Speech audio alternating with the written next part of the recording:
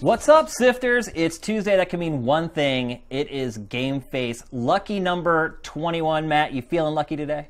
Very lucky. That's good. We have an awesome show. It's been a crazy week in games. First of all, tons of big games coming out. I mean, it's been a big week. Finally, yeah. I mean, we're now into the rush of Q4 games. 3 big games came out: Until Dawn, Madden. We're seeing the reviews for Metal Gear now. Just an update on that. I just got Metal Gear. We are not a part of the big event that they had for the reviews. We're the little guy now, Matt. We don't get to go to all the cool stuff anymore. We're old, though. We like to stay home.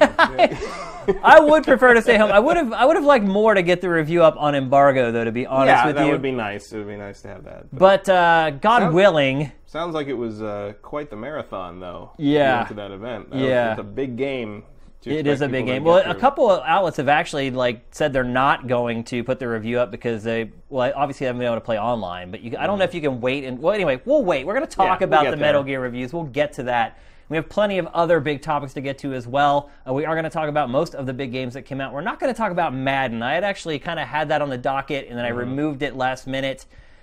I figured to talk about Madden, the motion picture, and the movie.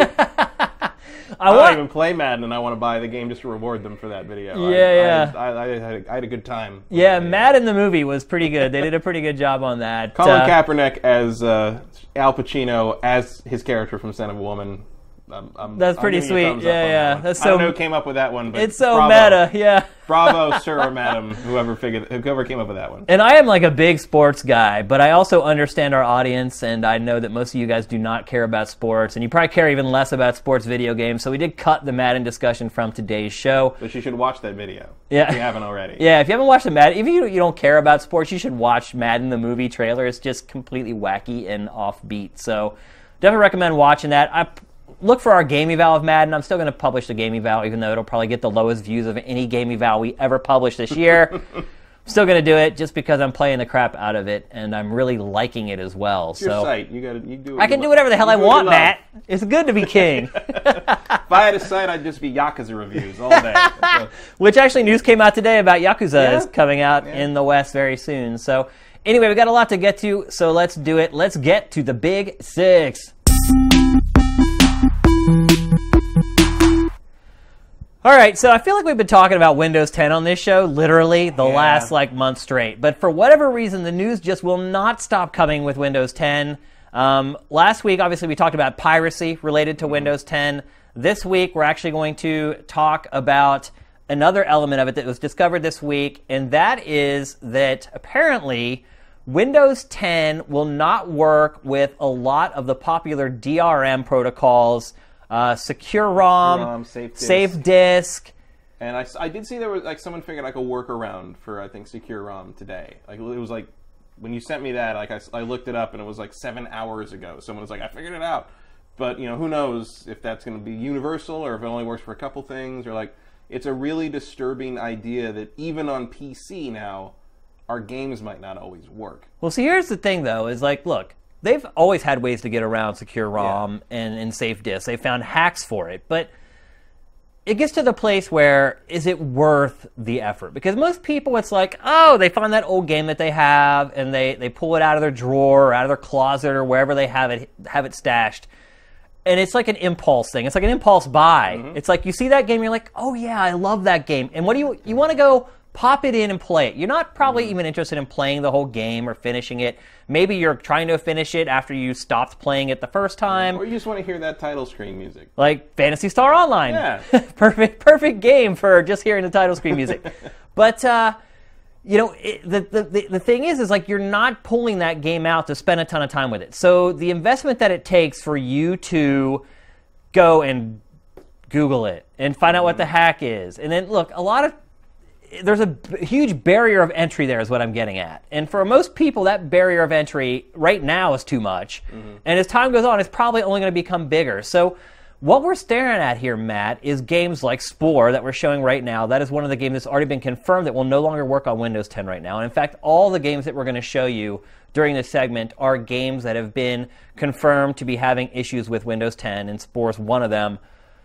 what we're looking at is that there are going to be a lot of games that like you're never going to be able to play again. And so it becomes a question of preserving the history of our industry in some way. And a concern with being able to preserve the history of our industry. Yeah, I mean, I ran into this a little bit in a different, maybe less, I don't know, maybe less insidious way, but it's like, it was a similar thing where I cleaned out a whole bunch of old games out of my old room up at my parents' house, and there were tons, because I had a Mac in college, I had tons and tons of Mac games, and not a single one, so I have like this stack of like probably 50 or something Mac games, classics, and none of them will work because they're all OS 7, and none of that works past the Intel Macs. None of them can run that.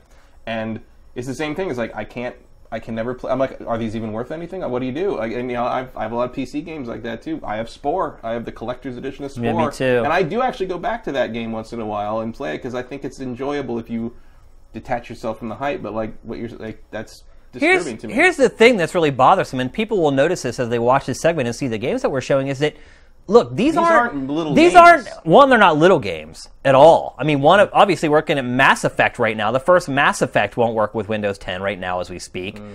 But they're also games that aren't that old. Yeah. It's like, a lot of people say, oh, I can't play like the old King's Quest or the old Doom or whatever. No, we're not even talking about games like that. We're talking about games that have been released in the last, decade or even less in some cases. So... Yeah.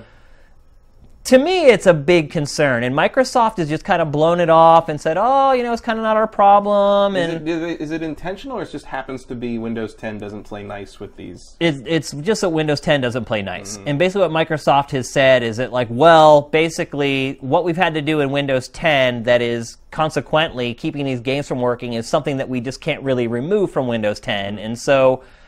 People are left trying to find hacks. The original BioShock is another game. Wow. It's another game that's not working with Windows 10 right now. I mean, that game is a classic. It's also only 8 years old. Right, that's what I'm saying. These games aren't that old, and they're already, almost becoming obsolete. And so we're getting in this very weird place with our medium that we love so much where it's different from everything else. Music... You can still have an LP. You can still have an LP that plays on 78 RPM and still play. And those records were from the 40s and 50s. I have a few of those. Yeah, and you can still play them. They still work. TV shows, they're all archived on YouTube. They're going to be there forever. I mean, you look, movies, they just get transferred from one medium to the next over and over again. And so it is getting, to me, to a place where it's actually legitimately scary that some of these great games, our kids, if we had kids, may not be able to play some of our favorite games from when we were, from when we were growing up. Those games are almost guaranteed now to not play. As you start running out of these machines and these machines die, even consoles eventually. Eventually our society is going to get to a place where there is not another NES, or if there is, they're going to be in a museum somewhere, yeah. Well, I'm interested to see, because, the argument can be made that there's sort of this lag time where a lot of these games just don't work anymore for whatever reason, and now you can't play them anymore. But then they come back. GOG has started to bring back a lot of these games. So and a lot of them DRM free. DRM free, all of them DRM free on GOG, and you can I haven't played X-Wing and TIE Fighter in forever, and here they are. Now you can play them. So maybe is there going to be this lag time where we have to wait for these games to get old enough for a service like that to kind of strip them of that, make them work on modern OSs, and say, here you go. Here's your archival copy, basically. Yeah. And then, of course, you run into the problem of, EA is involved in GOG, but, EA putting, Starflight on GOG is very different from EA putting Mass Effect on GOG. Oh, yeah. So you got to wonder if there's, is there a lag time for that? Is there a space we have to accept that there's going to be these, sort of mid-range aged games that, have to wait to kind of cycle into the classic age game category? Or, is this something, how do you fix that? If you look at it this way, how quickly they're remastering games now. Maybe we don't have anything to worry about. Yeah, maybe we'll get BioShock Remaster Collection and it won't matter. But until Windows 10.5 where they break that again. But the other thing too is that a lot of times games that are in my old library, a lot of times they're not the AAA games that I go back and want to play again. They're the quirky games that weren't big, Space Station Silicon Valley for the N64. Just little which games. Is unwinnable. It is, right. Because it's a cartridge and you can't update it. But there's everything has its downsides. Yeah. But there's these tons of like little games that maybe did a concept really cool, didn't really flesh it out. Like Zack and Wiki. Do you remember that game? Yeah, I remember that. Like, that was really good. Right. But like this one of the, it's like a niche game. Like the chances of that game ever being remastered or put in a collection or ending up on Good Old Games. No, it's Capcom. It's right. Yeah. They barely get Mega Man collections out these days. Right. So the chances of that are so slim, and those are generally the games that I want to go back and try to play again, like after an extended period of time, just to even experience that concept and maybe see how that game, like Kill.Switch. Like, it's kind of been back in the news this week because, Gears of War came out and Cliff Bleszinski went on Twitter and started sharing all these stories about the original Gears and, like, the inspiration. And he talked about Kill.Switch. But, like, that and, like, Winback is another game. Like, those two games are, like, the first games that really did cover systems for third-person shooters. And so every once in a while, like, those are the type of games I want to go back and just, like, pick up and be like... Winback's one of the reasons I still have an N64. Yeah. Just in case I ever want to go. And that game was long. That game really solidified the cover shooter years before even Killswitch did it. And it's a part of history nobody knows it's there. And then there's another game called Hybrid Heaven, which was like a fighting game RPG. Like, still, that genre really hasn't been done. So, there's so many little gems that are from the past that this is what really got me concerned, that those games may fall by the wayside and just become invisible and no longer a part of kind of the lexicon of gaming. And I kind of worry in the sense that because the internet is so ubiquitous, sometimes I have that feeling of like, oh, should I save this thing or should I record this or take a picture of this or whatever? It's like, well, no, like 100 other people on the internet are going to do that. Yeah. And like, sometimes that's not true. Yeah, you're right. You might really be the only one who cares about Hybrid Heaven. Like that might, I think people watching this right now are like, I've never heard of Hybrid Heaven. I'm sure some of them have. Whereas, like, I still have it. I have my copy. I remember it and I enjoy it. But like, would it ever occur to me to necessarily save it in case someone ever needs that code again to preserve it in a museum? Or something? Lot of people would never. I wouldn't think of that. Yeah. I mean, now I would because you said it. But now maybe people like us are on guard. Because this is happening, and I would never count on consoles to be the thing that hold. I mean, look, eventually we're gonna get to a place where, like, if a console isn't online, it may not work at all. Yeah, I've been through I've been through what 3 or 4 different cars since my Dreamcast was purchased. Right. My Dreamcast still works. Yeah, but how long is it gonna? How long are those motors gonna function? I wonder how many original PlayStations still work. Not mine, because I had 3 or 4 before I finally put it out to pasture. So I had the original one with the separate RCA things that became like super valued by DJs and like that supposed like audiophile music quality. Yeah, and that thing died after I was doing you do the thing where you flip it upside down or you put it sideways up against like a bottle of beer on your coffee table. That is one of the greatest things in gaming, I think, is all the weird solutions people come up with to like that or wrapping the Xbox 360 in a towel. And there's some great things where you just want to. It's like the first person who ate an artichoke. Who figured that out? It's like who decided? I don't know what to do. I'm going to wrap my 360 in a towel and just see. Yeah. Well, I mean, even going back to like the Atari 2600, I remember I was going through the analog, well, they're not analog sticks, but the joysticks. Like, I was breaking them constantly. Or like people would come over and twist them and break them. And my dad would just finally was just like, I'm just going to screw a bolt in this thing. And he just literally just screwed a bolt down into the plastic, and it never broke again. Blowing into cartridges on the NES. I mean, there's all kinds of fun little things that people have done. The crooked cart on the N64 that people use to hack N64 games. You're right. That's a whole other topic, though. But, before we move on, I want to say that I'm legitimately scared that, like, a big part of my childhood and my past could just disappear forever. And it's all because of an operating system. Yeah, well, it's also, like, it speaks to a larger problem in the gaming medium, I think, where even people who love it like we do, I think, still kind of fall into this trap of considering it a very temporal medium in the sense that we're always on to the next big thing. And while we have nostalgia and love for these old games, it's hard to go back and play that because that's the thing about, like you mentioned, LPs and movies. Someone who watches, Bachelor of the Bobby Soxer, the movie today, or listens to like a really old, blues album or something today, they're getting the exact same experience as someone really who listened to that or watched that back when it was recorded or created. Whereas try to sit someone who was born in 1995 down to play Metal Gear 1 on the MSX. Well, I think movies... this is the only entertainment or art medium where I think even the best of its era can't then be experienced in the same way by someone who lived through a later era, because it's such a temporal thing. Like the graphics change and the gameplay. I would say designs some change. movies are that way. Like any movie that relies heavily on special effects or CG. It can be, yeah.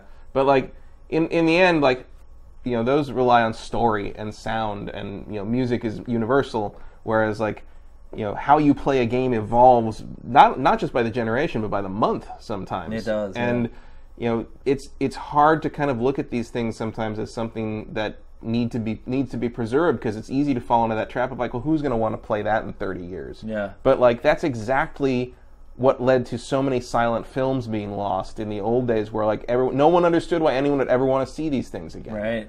And finding a lost silent film, or finding a lost episode of Doctor Who, which many are missing, which are gone for good, forever. Some of them. Like yeah. they're all gone. Think about like that. A bunch of those classics are gone because like they taped over them or something. Yeah. And it's like that attitude of like, well, who's gonna care? Like in 30 years, like we should know better than that by now. We and I feel like we don't. I feel like too many of us don't. Yep. So, moving on, as we mentioned earlier, Metal Gear Solid 5, the reviews have been coming out. They actually started coming out yesterday, and at least yesterday, yeah. Yeah, and they've actually kind of wrapped up now. It appears that everybody who went and reviewed the game at the event has kind of put their reviews up now. There's still some people who are doing like impressions and full review later, but... Yeah, like we were talking about earlier, obviously Metal Gear Online is not coming online until October, I think it is. That was October 1st, I think it is. All this shit with Konami and people accusing Konami of stuff all year, and the thing they finally respond to is that. I know. That's funny. It is funny, yeah. But, so the reviews have been coming out. The reviews have been absolutely glowing. Just astounding. I mean, a perfect 10 from, I think, both GameSpot and IGN. I don't know if that ever happened? Maybe with Ocarina of Time. Ocarina of Time, maybe, yeah. Because I know GameSpot gave Ocarina a 10. I'm not 1,000% certain on IGN. But that may be I don't remember people screaming at IGN, so I'm going to guess they gave it a 10. But I might be wrong. So let's think about that, first of all. That we're putting Metal Gear Solid 5 in the same company as Ocarina of Time, which, I've just started Metal Gear, but it is going to have to do a lot of things amazingly well for me to ever consider it to be in the same stratosphere as the Ocarina. Game that invented the Z The Z-Lock, yeah. that people still talk about to this day when they demo their games. They're like, oh, I actually just watched like a walkthrough for a game the other day where the guy's like, oh, we have Zelda's Z-targeting. I was like, what? So, yeah, I mean, as far as the critics are concerned, this game is kind of hovering in that same atmosphere as Ocarina of Time. Yeah. Here's the thing that's kind of has me wondering, and again, I've just started it, so I have no skin in this game whatsoever. The game is really getting railed for its story. That's almost unanimous. I haven't really read a single review yet that said the story is amazing and I got wrapped up in it and I totally knew what was going on. Like, pretty much everyone is like, it's ham-fisted, people are constantly doing stuff that makes no sense, there's lines of dialogue that don't make any sense within the context of the story or even the context of the conversation that the character's having. Metal Gear game confirmed. Yeah.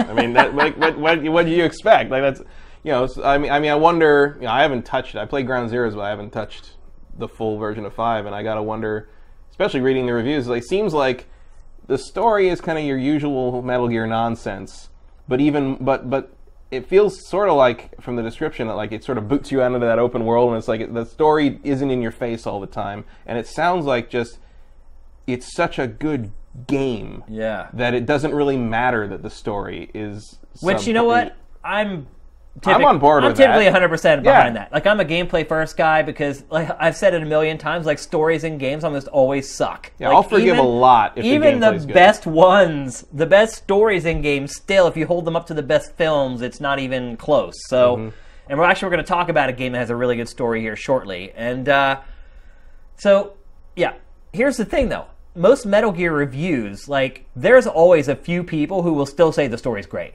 Yeah. Because every once in a while they'll get like a huge fan of the series to review the game, and they know everything that's happened before, and they understand the context of it. Like, look, there are some times when I've played Metal Gear games where I'll go home and I'll play it, and I'll come into work and talk to someone like you or somebody else who maybe knows a little more about the lore than I do, and something will have just gone whoosh, like right over my head. Like they're like, oh, well, how about when so and so said this, and like that relates back to like Peace Walker, and I'm just like, I had no idea that was going on.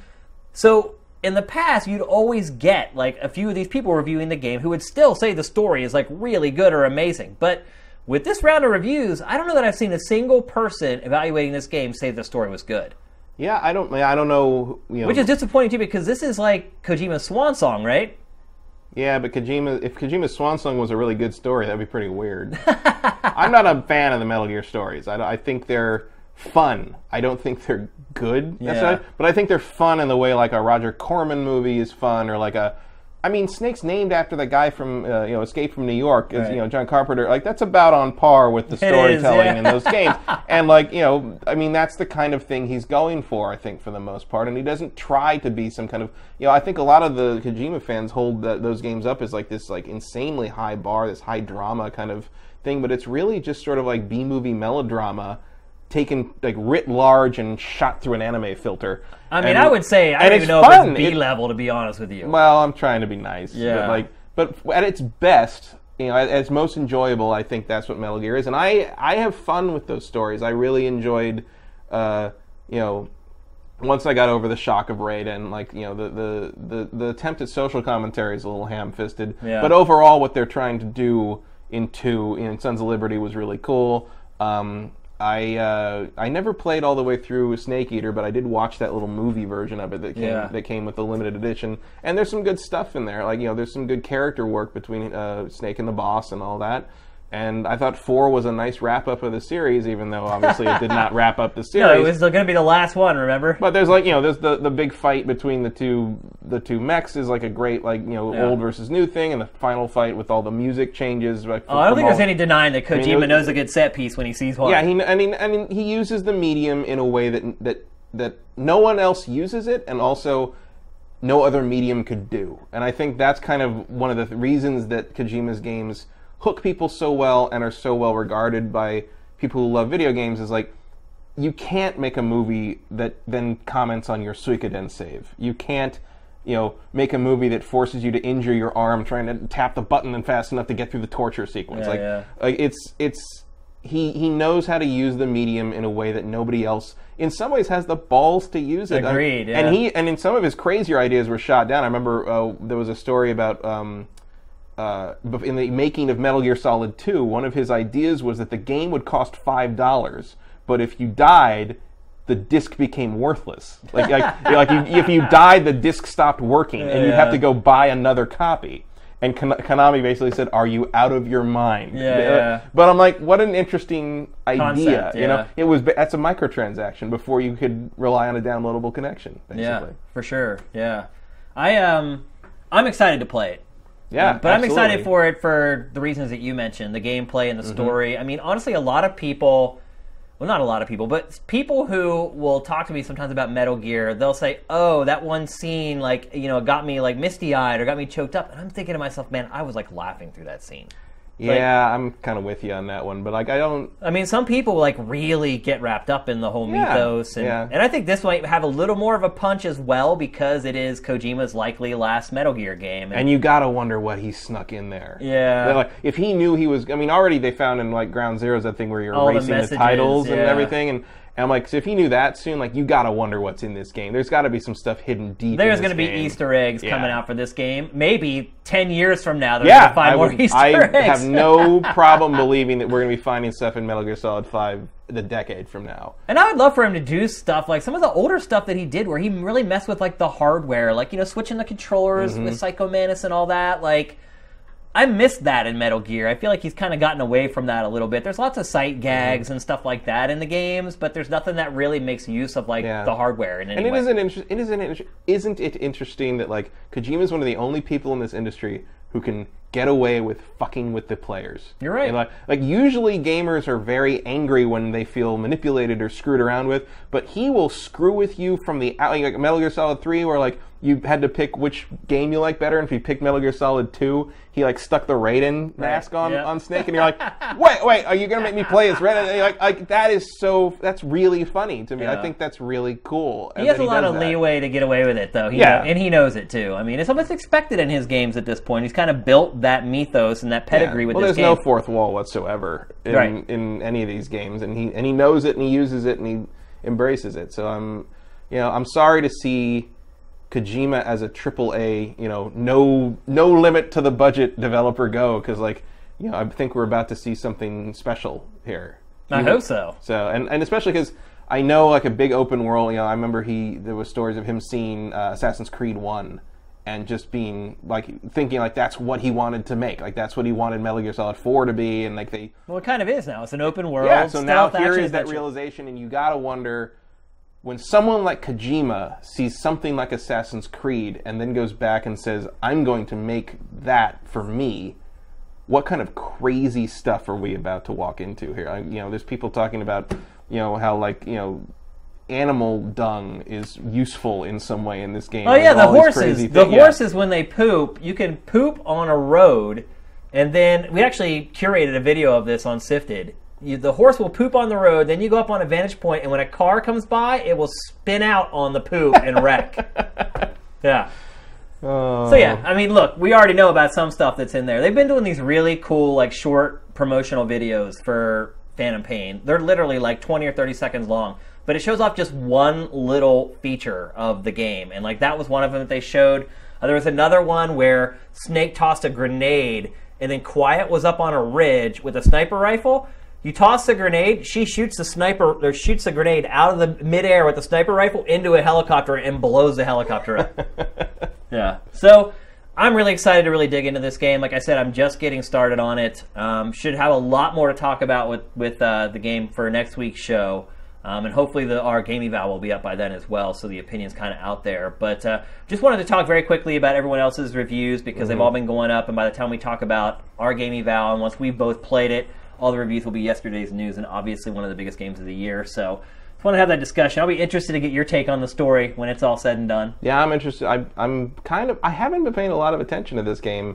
I don't know how. It has just been a deluge of promotion. If I haven't seen it on this show itself, or when you talked about it, or if I haven't seen it kind of come up in my sift, I really haven't been seeking out information. Yeah. And I do that. It's not an intentional media blackout, but it's just sort of if there's a game where I'm I'm going to buy this. Right. I'm going to play this. I don't need to be convinced any further. You're right. There's really no point in watching. I'm just going to ignore you until you're out, because otherwise you're just frustrating that I can't play you. Yeah. I think now that Metal Gear's out, I think No Man's Sky will be the next one on that kind of list. It's I'll see you when you're here. Well, they don't put out a ton of media for that, so you don't have to worry about that too much. Yeah, but I'm excited to kind of jump into Metal Gear with almost blind. I was saying I really don't know what I'm going to see here. Yeah. I just liked what I tasted in Ground Zeroes, and I just hope it's bigger than I can imagine. Yep. So now we're going to move. We were talking about games with stories that we don't particularly care about, but now we're going to talk about a game with a great story, in fact, and probably one of the best stories I've experienced. Well, it's kind of hard to describe. It's not necessarily the best story, but it's the best way a story has been told in a game in a long time. And that game is Until Dawn. And so the game itself is pretty much like a Telltale game. There's very little action or gameplay where you actually handle the gameplay. It's all about dialogue trees, making decisions, quick time events, and things like that. And where Telltale's games kind of advertise themselves as, we have these branching stories, it alters the main story arc, and it could change the ending of the story, which all ends up being a bunch of bullcrap, because basically what it lets you do is go off on a little capillary, on a little tangent, and then it ultimately brings you right back to the main storyline, usually, with Telltale's games. This game, though, I was shocked at how much the story changes permanently when you make decisions in this game. People die and never come back. Literally, I think I've only played it through once, but I think literally, based upon what I played, anybody can die. And at the end of the game, you could end up with a completely different set of survivors from the time that you played it before. I was blown away. And look, when you make a decision, it just doesn't take you down one little dialogue tree path and then bring you right back. You go off and you stay off. And the other thing I really like about it is that it makes you make split-second decisions a lot in dialogue conversations, where it's make a choice and you have a certain amount of time, and that choice could kill somebody. And it immediately saves. There's no going back to a prior save. you have to live or die, as it were, with the decisions that you make in this game. And look, the story itself, setup's very simple. It's your traditional horror slasher flick. People do dumb stuff in this game, but what I found is that, like, the game did this intentionally. It's not like it's unintentionally stupid. Like, it knows it's a horror movie, and it knows all the tropes of horror films, and it, like, fiddles with them and plays around with them. Like, the characters will do stuff, like, that's really dumb. And, in horror movies, you're like, what are you doing? That's so stupid. It doesn't make sense. Why would you ever do that? Like, the game recognizes that it's, like, making the player do something, or the character do something really stupid. And so it basically uses that as a mechanic to get a reaction out of the player. And I've got to tell you, this is the most pleasant surprise of 2015 for me. Yeah, I'm very surprised to hear you say all that, because, like, I mean, not that I had anything against the game, but I kind of had sort of slotted it into that Heavy Rain category. Yeah. Well, look, here's the thing. It's a $60 game. It's a full-price game. The game, I think it took me 8 hours to finish it. And I will say that as soon as I finished it, I did want to play that game again. Would I recommend somebody buys this game for the full $60? I probably wouldn't.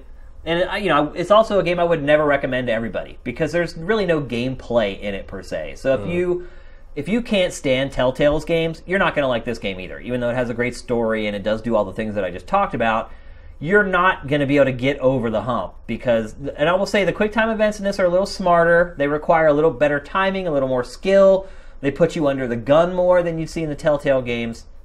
And so I do feel like they handle them better than Telltale's releases, but still, at the end of the day, it's most of the gameplay is related to quick time events. And some people just can't stand them, and I totally understand that. I'm pretty much at my breaking point with them as well. But if you're going to make a game like this, where the game is driven by QTEs, like, they have done about as good of a job with them as I think you probably conceivably could. So I feel like Until Dawn has out-Telltaled Telltale. Like, it is... Look, there are some stories in Telltale games that are maybe up to... Well, I would say the stories in Telltale games, some of them are better than this. But they're not better at actually telling the tale. It's like The Walking Dead is a great story, but the twists and turns that you take to get to the end of the Walking Dead story are nowhere near as memorable as the same from Until Dawn. And so, just really, I honestly thought this game was going to be crap. I'll be perfectly honest with you. Like, I wasn't paying attention at all. I hadn't really played the game at all at trade shows or anything like that, or any preview events. Like, I had just, like everybody else, just watched media of it and watched a couple walkthroughs from the developers and things like that here and there. And I honestly thought I would have no interest in this game. And I was more than pleasantly surprised. So what I would say is, to anybody who's watching this and you're like, well, I'm kind of on the fence on these games. I kind of like The Walking Dead or A Wolf Among Us, but, I don't know if I would... If you're a person who kind of likes these games, you're going to really like Until Dawn. It's not going to change anyone's mind if they hate these types of games, but I think most people, no matter what, will be pleasantly surprised. And it also, it doesn't get cheap. There are some jump scares in it. But for the most part, like, it does a really good job building tension. Like, here's a really cool thing that I like about this game. There are certain parts where you need to stand still to keep from being noticed by the killer. And basically what they do is they make you hold the DualShock 4 as still as possible. That's and a you cool have to idea. It's cool, and you have to hold it there really and look, it's really sensitive. It picks up on the slightest, like, movements and deviations. So you're sitting there, like, holding that controller as still as you can, like, holding your breath, like... Does it, like, vibrate when that happens at all? Or no. But what stops you from just putting it on the ground? I don't know. That's a good point. I never even thought of that. I'm a cheater at heart. Yeah. I guess. See, I didn't even think of that. I'm just like, oh my gosh, I have to hold this as still as possible. So That's good if it had sucked you in enough that you didn't even think about doing that, about breaking the immersion like that. that. This game totally sucked me. I'm a big horror fan, I'll admit it, but I'm not like a big, like, slasher horror fan. Like, look, back when I was, like, in my tweens, I loved Friday the 13th and the Freddy movies and all that. But now, like, for horror movies, like, I've kind of moved beyond that. Have you watched It Follows, by the way? Oh, I love It Follows. Great movie. Yeah. I just watched it this past weekend. I saw it twice in the theaters. Anyone who hasn't seen that movie and even has it's not even really a horror film. No, I wouldn't say it's. You can't say much about it without ruining it. But like, it's not what you think it is. Yeah. It's not about what you think it is. Yeah. I was very happily surprised by that movie, and it's also shot in like near Detroit, so it doesn't look like every other LA suburb horror movie. It's also shot very well. It's very well. I mean, it's beautifully shot, but it's also like it's that Midwestern kind of like geography that like it makes it look different from a lot of the other horror movies. And to bring it back to games, so we don't go off on a complete tangent, the guy who did the soundtrack on that game has done soundtracks for like he's a chiptunes guy. And you notice it in the movie. Yeah, it's Disaster Piece is the name of the artist. You definitely notice it. Like as soon as the movie started, I was like, dude, are they playing a chiptune? And the whole soundtrack is chiptunes.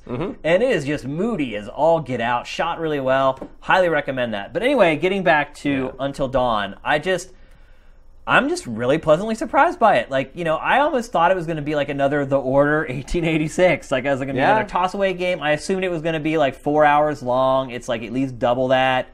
Again, I don't know if I'd recommend buying it at full price because I have a feeling that it's not going to do great and it may come down in price. Yeah, but you talking like that makes me not want to wait for it to drop. I'm into it now. I'm curious now. That's the job of GameFace. We want to get you guys hyped for good games. So, again, I had really low expectations going in, and I came away more than pleasantly surprised. So if you guys love horror games, if you love story-based games, I highly recommend giving it a spin. At the very least, get it from GameFly and give it a whirl. Because honestly, that's probably the best thing you can do is get it from GameFly, because you can beat it easily in a couple days and then move on to the next one. So thumbs up for Until Dawn. I never really thought I would be saying that. Who's the developer on that? I don't know, actually. I don't remember. I don't remember either.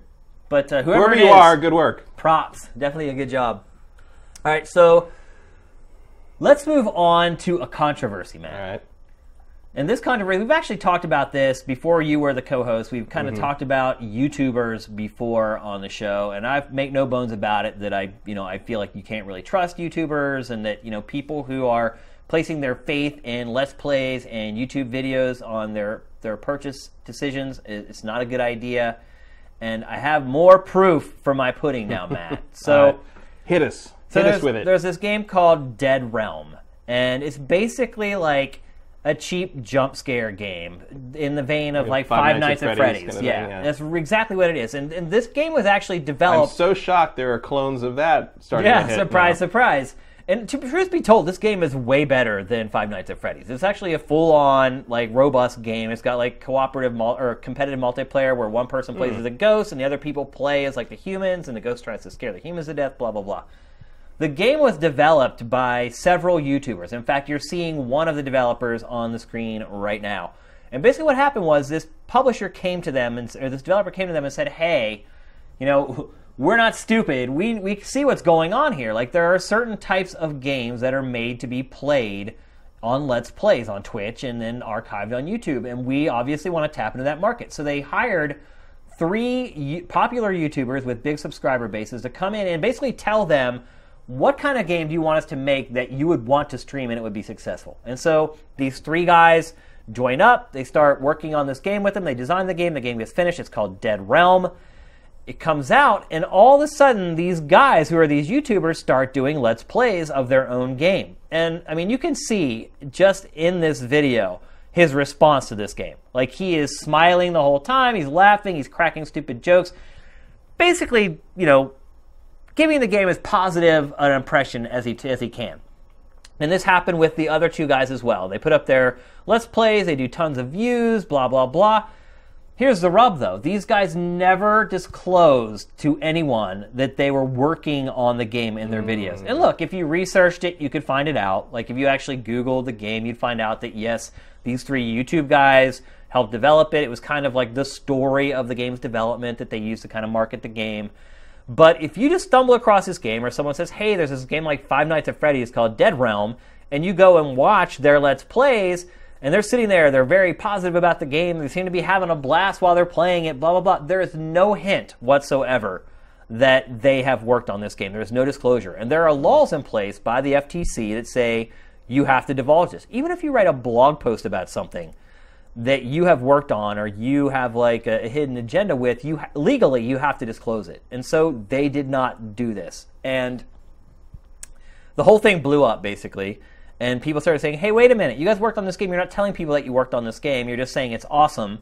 and there's hundreds of thousands of people that have watched your Let's Play already that had no idea that this guy who's telling them to go out and buy the game and saying it's awesome actually has a conflict of interest with this game and shouldn't be doing that. So the damage in a lot of ways has already been done because they've already been viewed 100,000 times or more, these videos, these Let's Plays. And so the developer and the publisher catch wind of what's going on with this, and they issue a statement yesterday. And Matt, the statement did not address any of the concerns that people had with the game. They never talk about disclosing that the people who worked on the game are doing these Let's Plays. They basically just said, we're getting a bad rap over nothing, and don't address it. And then today, when I was gathering footage for this segment for GameFace, I went to get those videos, and those videos are still not annotated with disclaimers.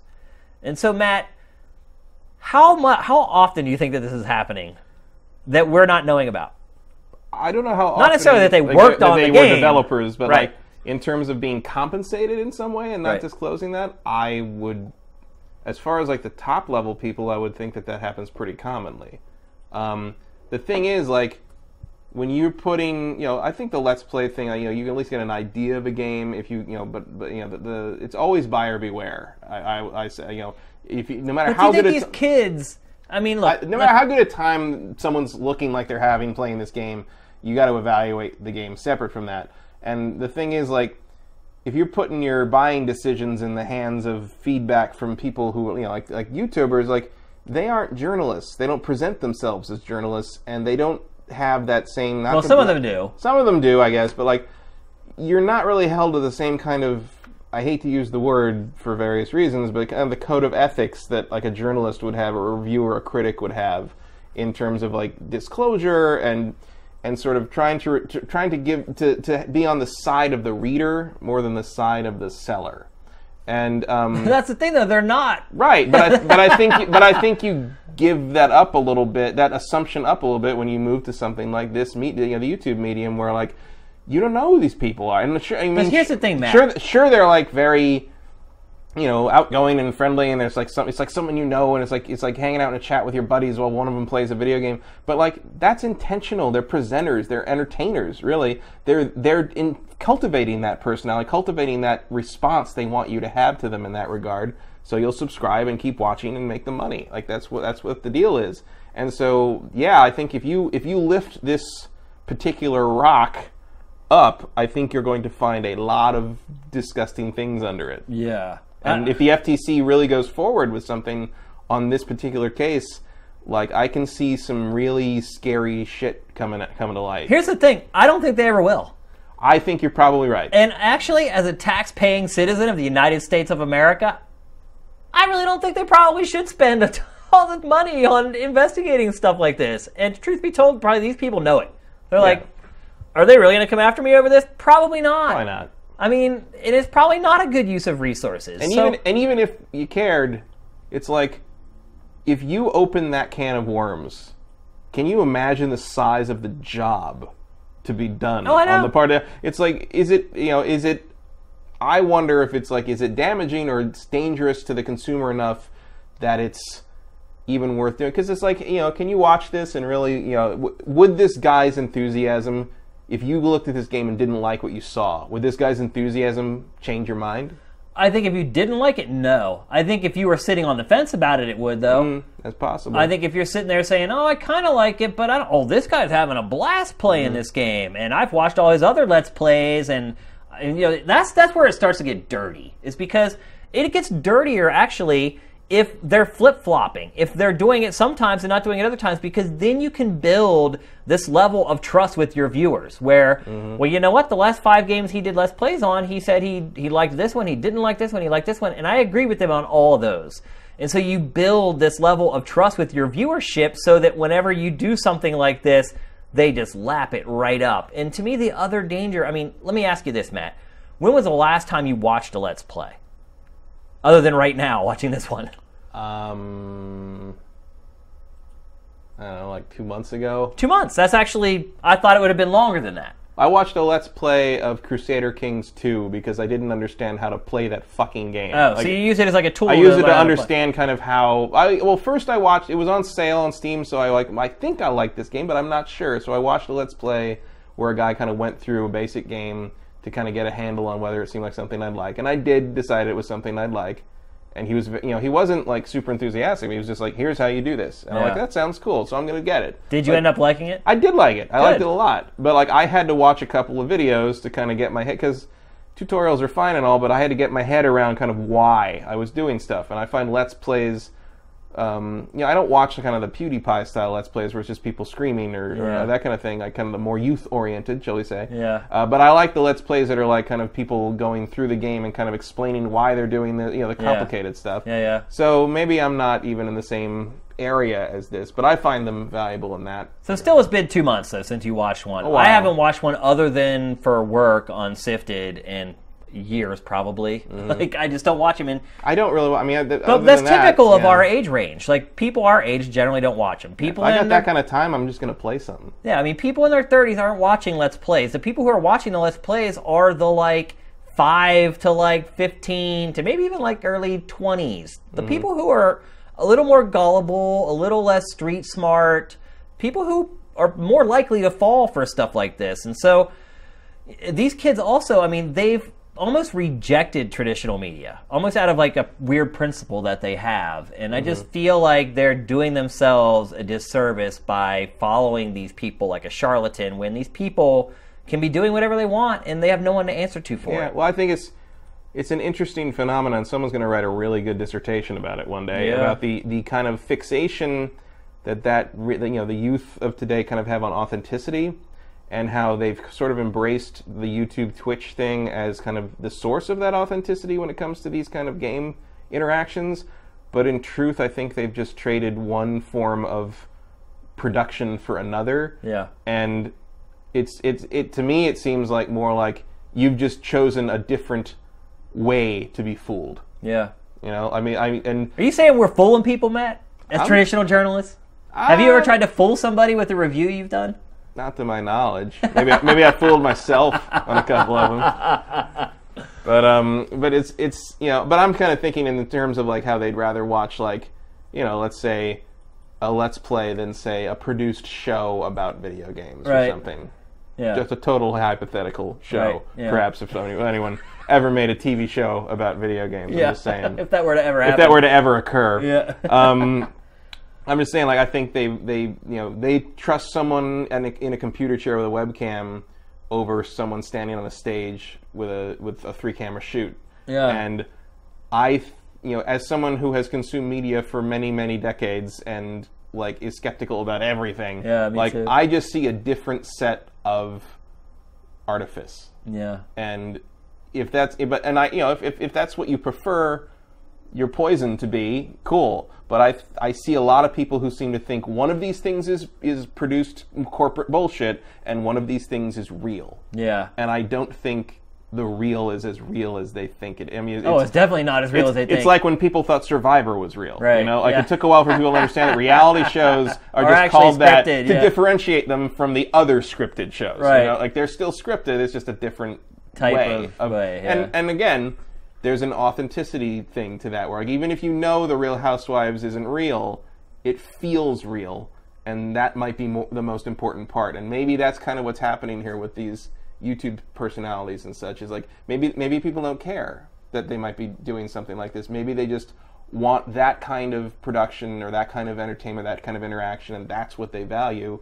Look, I'm not looking at it for truth. I'm not looking at it like, is it good entertainment or bad entertainment? Right. I would never judge somebody based upon what kind of entertainment. Your question is, how many of these people are using this as a source of information?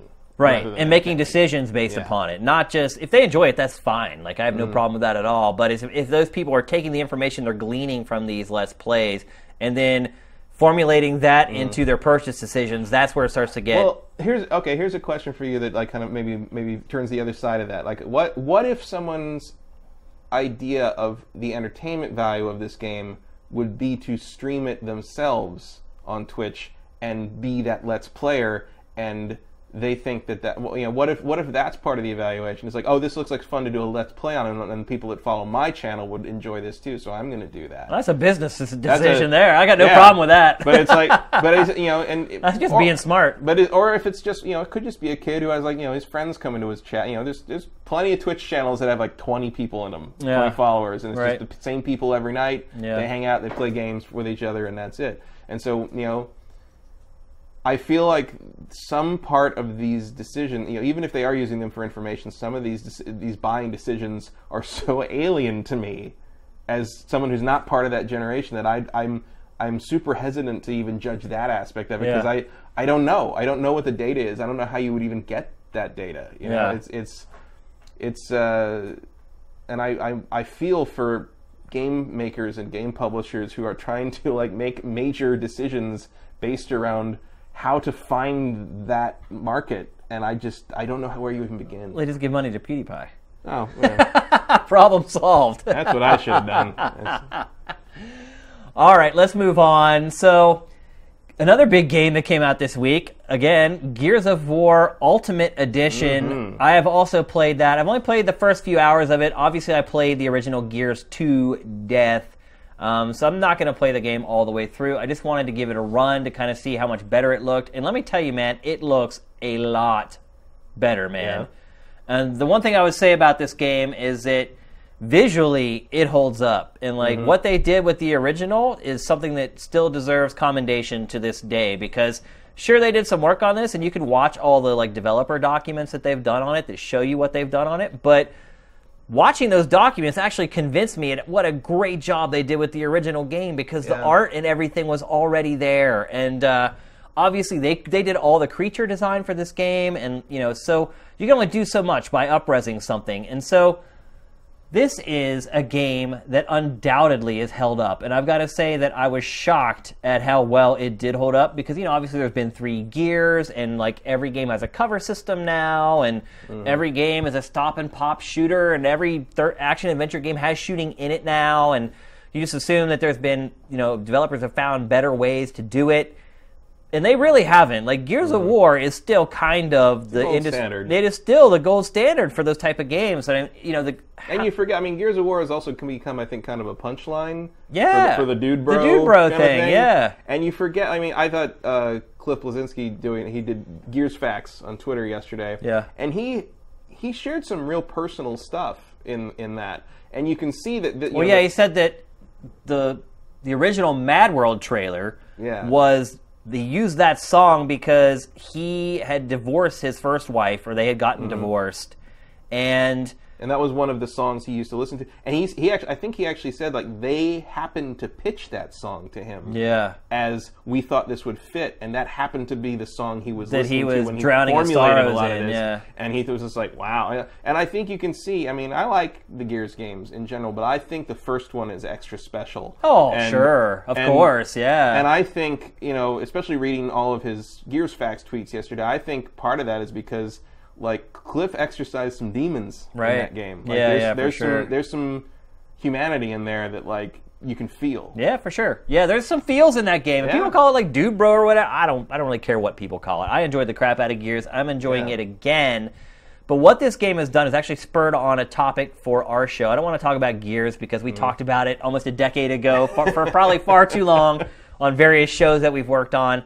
But what it did make me realize is that there are some games that end up standing the test of time, and there are some games that don't. So I thought it would be fun for both of us to kind of pick a game on each side. One game that we feel like is held up over time, and one game that we feel like has not held up over time. So let's get to the first one.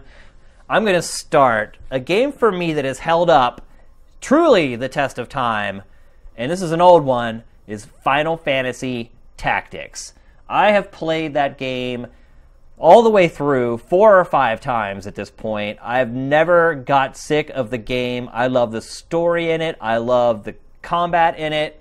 I love the strategic bent to the Final Fantasy franchise, which you really haven't gotten since.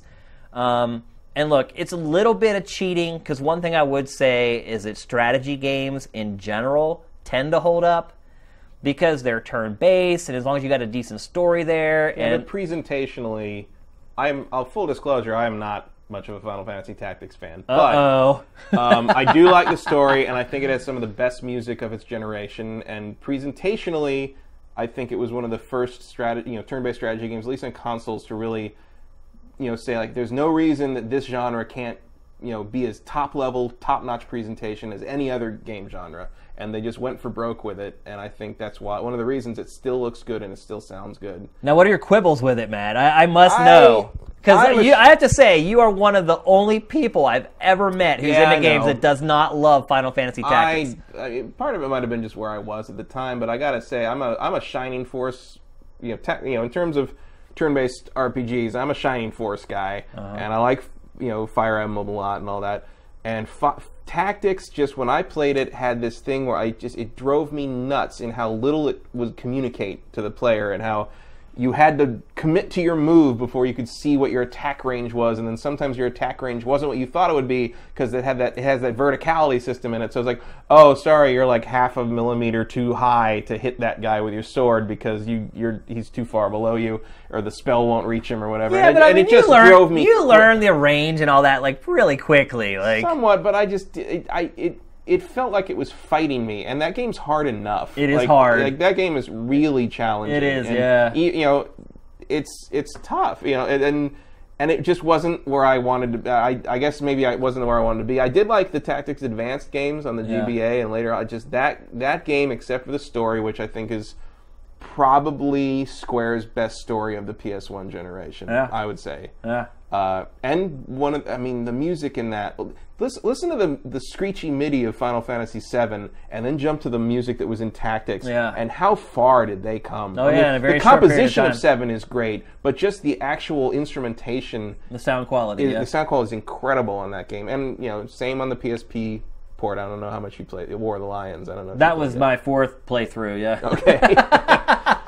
Yeah, so I'm not going to I don't disparage anyone who liked that game or loves that game, but it just didn't do it for me. It's a total time killer, man. You take that game on a flight over the Pacific or flying to Europe, and man, lickety split, your butt is landing on the runway, Yep. and you've only made about 4 hours of progress through the game. All right, Matt. So, what is your game that you feel like has stood the test of time? My hold-up game is Knights of the Old Republic 2. Star Wars. Now, see, I will agree that is a great game. Yeah. That is which I've been stood playing. the test of time. Since they did that big update. I mean, it helps that they just updated it with the widescreen and stuff. But really, the changes in that were just to make easier things that the community had already made possible with mods. And so I'm playing it again, and it really is impressive to me how I got the shader mod in there, so it's got bloom and some modern lighting stuff. So They it's just not quite released as the flat. 4K version of the game. but it's like there's the shader mod makes it so it's not quite as flat lit, right? So it looks a little more. But I'm like, the writing is still there. The exploration of what the Force could be and could not be is there in a way that like no other real story in Star Wars has ever explored. The characters are still. I mean, it's Obsidian. It's not a pretty game.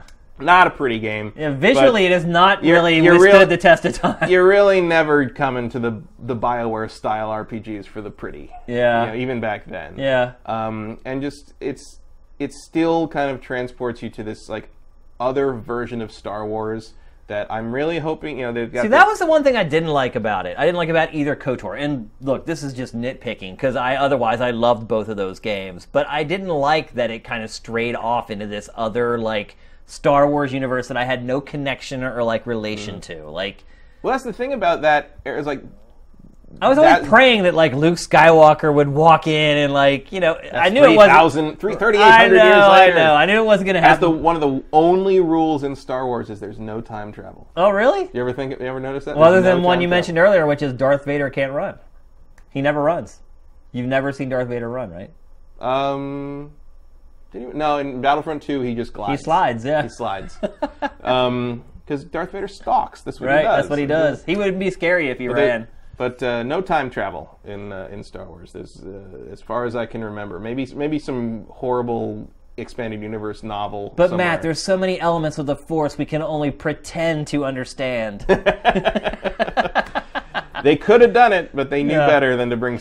I guess there was some. I'm sure LucasArts was like, no way in hell. There was a crossover called Vector where they kind of had a little time travel-y thing yeah. going on. But I digress. But Knights of the Old Republic, I think, is one of the most interesting explorations between the two games, and especially the second game. It was of Star probably Wars. the best action RPG of that era, For sure. I would say. And I'm interested to see. I know the new expansion for Old Republic, the MMO, is coming up, and they said that it's Knights of the Fallen something, and and I don't remember. Well, it's just weird that they have but like they Knights said- of the Old Republic and then just the Old Republic. Right. I mean, they Well, probably it's could have done a it's better the world. job. Yeah. You don't want to give people the impression that it's KOTOR 3. Right. But the new expansion is supposed to be very story-oriented and more like a classic kind of BioWare sort of thing.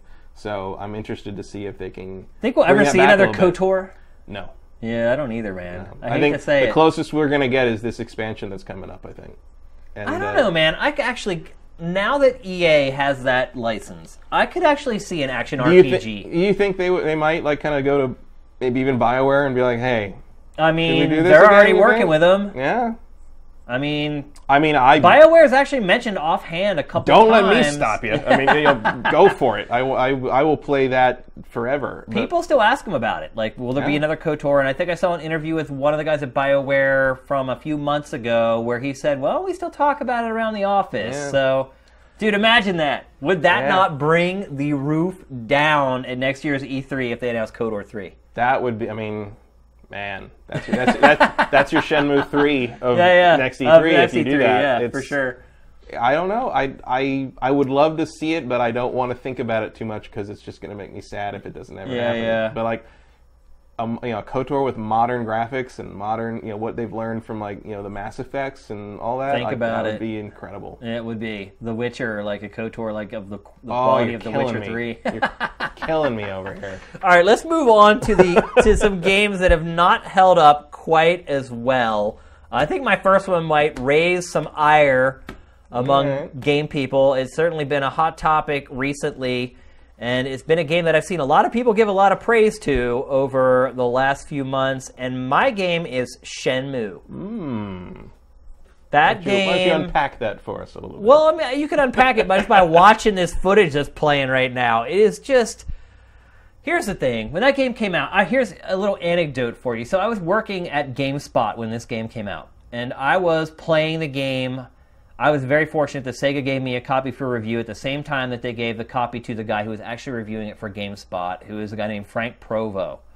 And we were all playing it in the office. Sega hooked us all up with copies of the game because it was like the game for the Dreamcast. It was like, it's like the way people are waiting for Zelda for the Wii U right now is the way people are waiting for Shenmue for Dreamcast whenever it had just first launched. That was the marquee game that everybody was waiting for. And so everybody at the office, no matter whether they were reviewing other games like I was, we were all still playing it. And so because we were all reviewing other games, Frank Provo got to blaze through the game and finish the game way before everybody else. And his review came in, and his review was a 6.8. Yep, I remember that. And I remember when Jeff Gerstmann was the reviews editor at that time, and he came out and basically asked everybody in the office, they're like, hey, Frank's score just came in for Shenmue. I know you guys are all playing it. The score is a 6.8. And I remember, myself included, everybody was like, oh my God, he's insane. He's not playing the same game. What's wrong with him? And it's like this huge uproar with the staffers at GameSpot, because Frank was a freelancer. Don't ask me why a freelancer tackled Shenmue. I still don't understand to this day how that happened, but the whole office went crazy, saying he's crazy, he doesn't know what he's talking about. The review went up, people went berserk. I mean, you've never seen fanboy furor like you saw when that review went up for Shenmue. I mean, it was just, back then, Sega had frickin' fanboys, dude. I mean, Oh, yeah. honestly, I was one of them. Honestly, I would say the Sega fanboys from that era were the most rabid fanboys I have ever encountered in my life. Because their company was dying. Yeah, they were insane, and it was like if they had online petitions back then, it would have had like it actually would have done something, unlike today. And so, look, I still probably for a good year or two after that thought my opinion was the same. Like, it was an amazing game, and he was insane, and he was wrong, and blah blah blah. But now I see the wisdom of Frank Provo's ways. And here's the thing. When Shenmue came out, it was like really the first kind of open world action adventure, AAA game. I mean, there had been like Body Harvest on the N64, but that game was all kinds of full of jank, and there had been a couple other examples of it, but it was like the first like really polished, big budget, open world action adventure. And so I think I was mesmerized by that. And so now I go to play that game, man, and I cannot make it past like the first like hour and a half or 2 hours of the game. And look, I've seen a lot of with the whole Shenmue 3 thing recently. I've seen a lot of journalists gushing over the Shenmue games, and I just got to say they're insane, dude. Like, insane. Well, let me give you some background in the sense that I grew up with Sega. I was a Sega fan growing up, and I had the Dreamcast. I had a Japanese one, I had an American one. And when Shenmue came out, I bought the limited edition of the Japanese one, and I played through it in Japanese with the help of a fact from GameFax. Does GameFax still exist, by the way? Yeah, it's still there. I just wonder if it survives with all the... Not as common, but I still go there because as an old man, I don't want to watch your damn video. That's what I'm saying. For 5 minutes to get to the one thing I need to know. With all the Let's Plays today, it's like, does GameFAQs even matter anymore? Yeah, there's some old people that still seem to do them. But, yeah. So I got that. I bought the US version, limited edition. I have a sealed copy of Shenmue Jukebox. I have every single version of Shenmue 2 put out. Xbox, European Dreamcast version with the English subtitles, Japanese version, which I played through. I have the Shenmue 2 Xbox reissue movie poster framed, signed by Yu Suzuki on my wall in my living room. Wow. And I agree with you. Oh, wow. Because I played them again earlier this year. I bought like a VGA box and a converter, an HDMI converter, and everything for the Dreamcast. And I was like, I'm gonna play some fucking Shenmue. Yeah. And this was before E3. Like I didn't even know the Shenmue 3 was coming. Right. So I played through most of Shenmue 1. You made it the whole way through. No, maybe I'm saying 60% maybe. That's still impressive. That's as far as I could go, and it was just that I wanted to get to the sailor part. Right. Sailors. Yeah. By the way, we invented that as far as I remember. Extended play. Greg Bemis put that original sailor montage together in the review of that game, and I know that's a running gag now, but like I just want to say we started that. Yeah, you're welcome. You never get credit for memes in this world. No, but but to me, like it was so hard to learn how to play it again. And like, just holding the trigger to run and then like kind of trying to maneuver him with the D-pad and trying to get him to agree that what I was trying to look at was actually what I was trying to look at. Yeah. And then you finally get him to look at something and he just like picks the orange up and puts it down. You're like, no, I wanted you to do this. I thought you wanted to do this. Yeah. And like, it's so frustrating, and man. Like and you get out to the thing, and here's the thing that bothered me about during this playthrough. What happens to the kitten? Yeah. What did happen to the kitten? Like, I've never found like an ending to that kitten story. Like, I don't know what the closure is on the kitten thing. I think it like disappears, and maybe one of the kids takes it at some point or something. But I don't know. Like, what happens to the kitten? Like, if they hit 10 million, maybe they'll give you. Yeah, Shenmue 3 needs to give me some closure on the kitten story. I need to know that cat went to a good home and grew up well and lived a long, happy life. Lived on a farm and hunted mice. Because this year, all I could do was just keep stealing dried fish from the temple shrine to give to the cat, and I'm just like, I don't know if this is doing any good. But like. Yeah, so I need some closure on the kitten, folks. Like this is my request to the Shenmue 3 developers. But I think you're right. If they, the rumor is that like there's a HD Shenmue 1 and 2 like remaster that Sega's basically had ready to go for a long time. Really? And we might hear. I have not heard that. There's been rumors the Shenmue community will grasp at any straw you hand their way. So that has been a persistent rumor. There are people wondering if they might say something to TGS. Now that Shenmue 3 is obviously a thing, Sega. If I were Sega, I want to get in on that action. Yeah, for right? sure. Yeah. So maybe, but like all I can say is, if you're gonna do HD remasters of that game, you better revamp that control system in a way because it's just gonna turn everybody off the Shenmue 3. Well, just like I ran into the same thing with Jet Force Gemini in the rare replay, where I'm just like, I love that game, and I couldn't play it, and like they actually put a patch out that.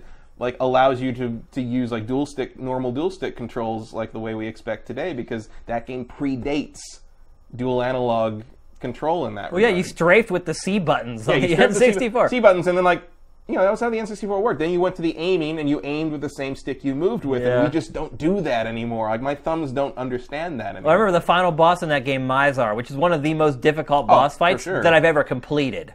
Like I actually beat Mizar and finished the game. I remember I had to play that game I always play like this. And you see like old people, they'll put their hands like this. Or some people when they play fighting games, they'll turn their hand like that, which I totally get. I actually play fighting games like that too. Every other game I play like this. That boss, I had to play like this. I had these two fingers on the strafe, and then the top yellow button was a jump. Mm-hmm. And so there's parts in that boss fight where there's like an electric cord that you have to like jump rope basically. And then you have to strafe side to side to avoid asteroids. And so I had to play it like this to beat the boss. Like, I totally get where you're coming from. And I also agree with you with Shenmue. It's the same way. Like, the game, the controls need to be revamped. But it goes so far beyond that with Shenmue. Yeah. Well, also, like, Shenmue 3 needs, I mean, I hope they're not planning on trying to keep continuity with the controls for Shenmue 3. No, they can't, dude. There's no way. There's no way. Right.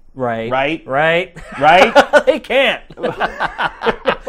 But let's put a cap on this. One thing I would say is it's been, in thinking about this topic, it was very interesting how some genres hold up better than others. Like I said, strategy games. It's easier for them to have longevity.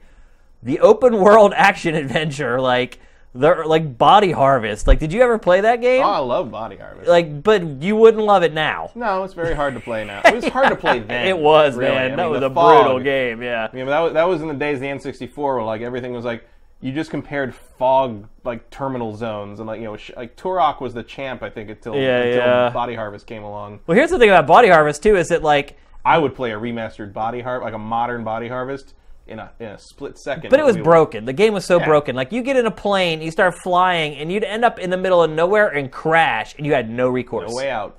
But if you flew that B-17 the right way, you could kill the boss of the whole area with one bombing run. You're right. As opposed to like a 40-minute boss battle with your stupid pistol. Yeah, you're right. So like there was a reward to it, but like that game, and there's no saving. It was brutal, dude. It was so hard. I never finished it. I got to the Siberia. I never finished it either. I got to the Siberia one, which I think the third area or the fourth area, and like.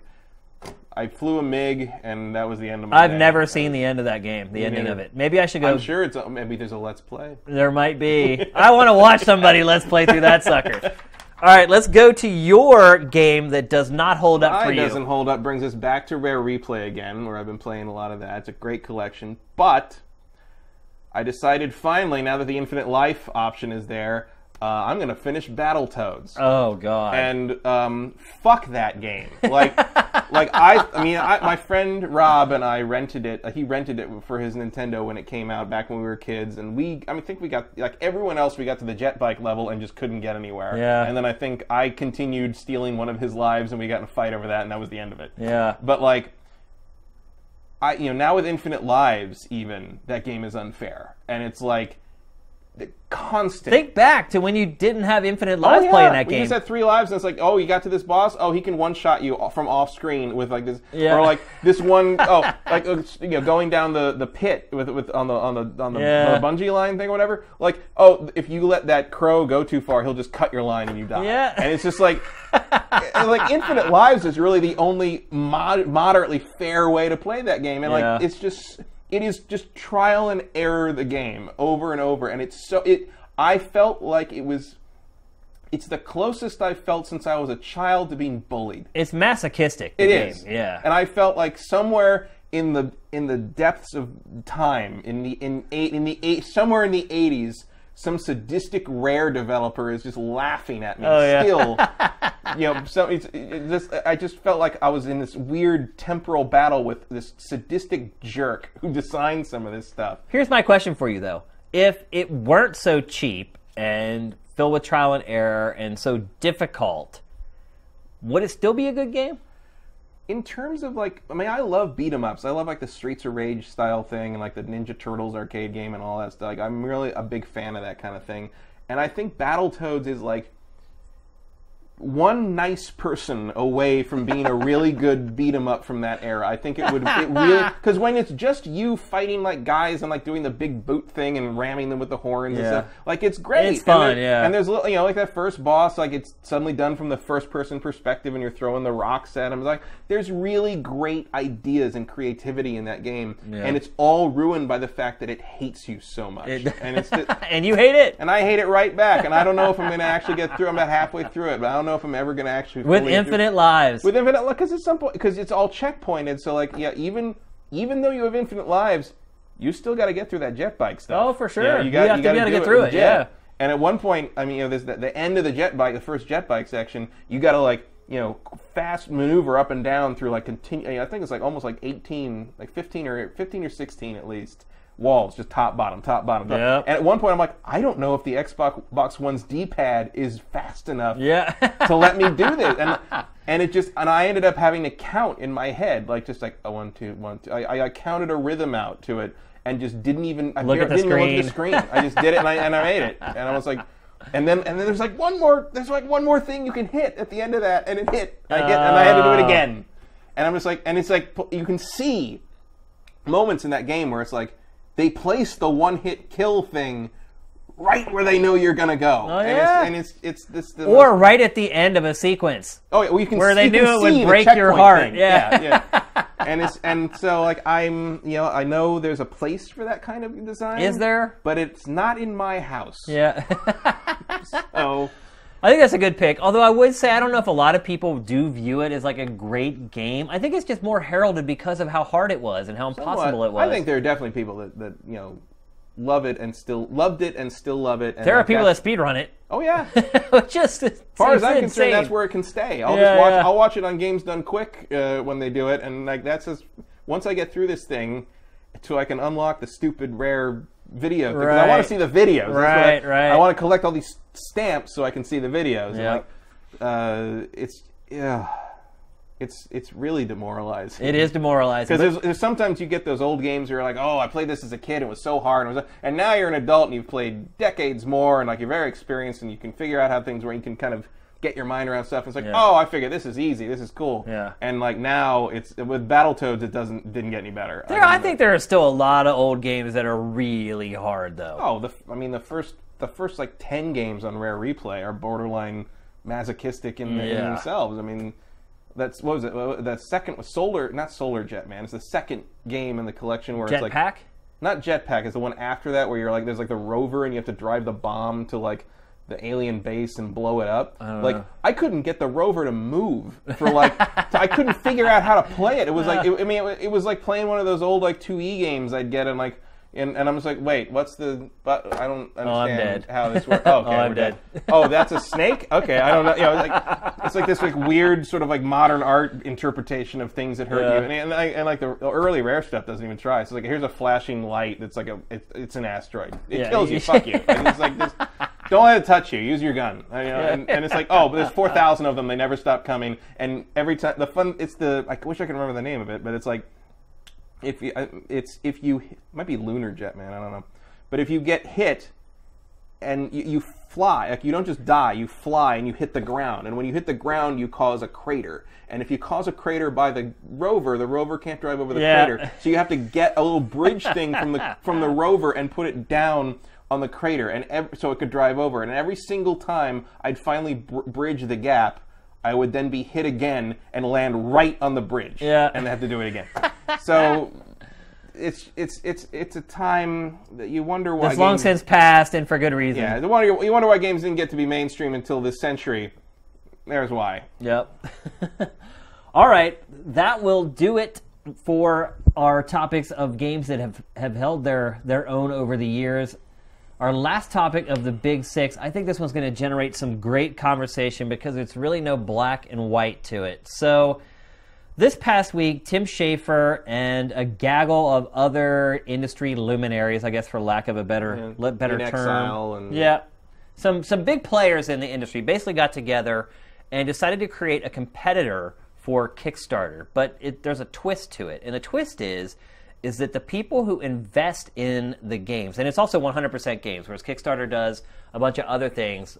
This is called FIG, and it's just for video games. And so the twist to it is that if you invest in a game, you back a game, and it does well, you actually have the opportunity to get residual income from the success of that game. So essentially, you're investing in the game, and then if the game does well, you can actually make money off of it. What I call it, Matt, is it's like a stock market for indie games. I mean, that's really what you're doing, right? Is you're saying, oh, I'm going to invest X amount of dollars in this. If it does well, I'll actually get a return on my investment. I guess the good comparison, or the better comparison when comparing it to the stock market, is that you never really lose like you do with the stock market. Like, Right.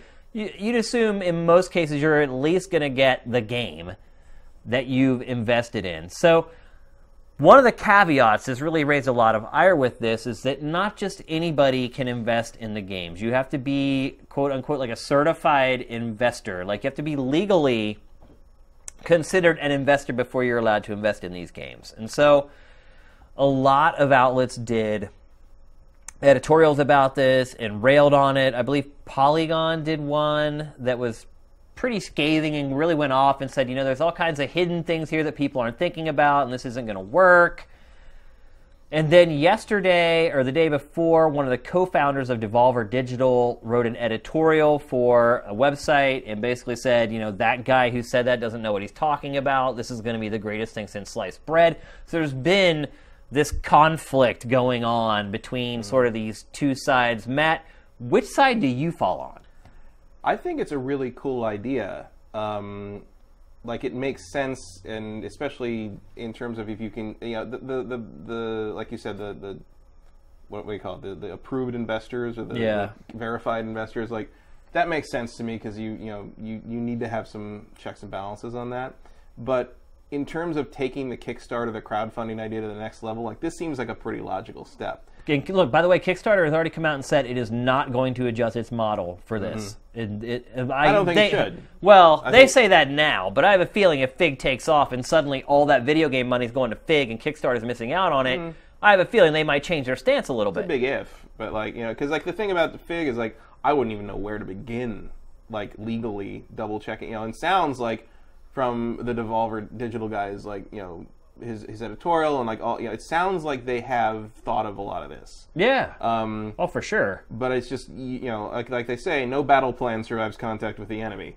And I gotta wonder what's going to happen that first day they open those gates. Yeah, I mean, you start looking at some of these games that we're showing right now, they're like... Or when someone invests in games and they don't make money. Right. I mean, you have people not understanding quite what the idea of a Kickstarter donation really means, in the sense of, like... Well, people, now are like... Yeah, I mean, you're throwing money in a hole, and hopefully a game comes out of it 2 years later. Pretty much, yeah.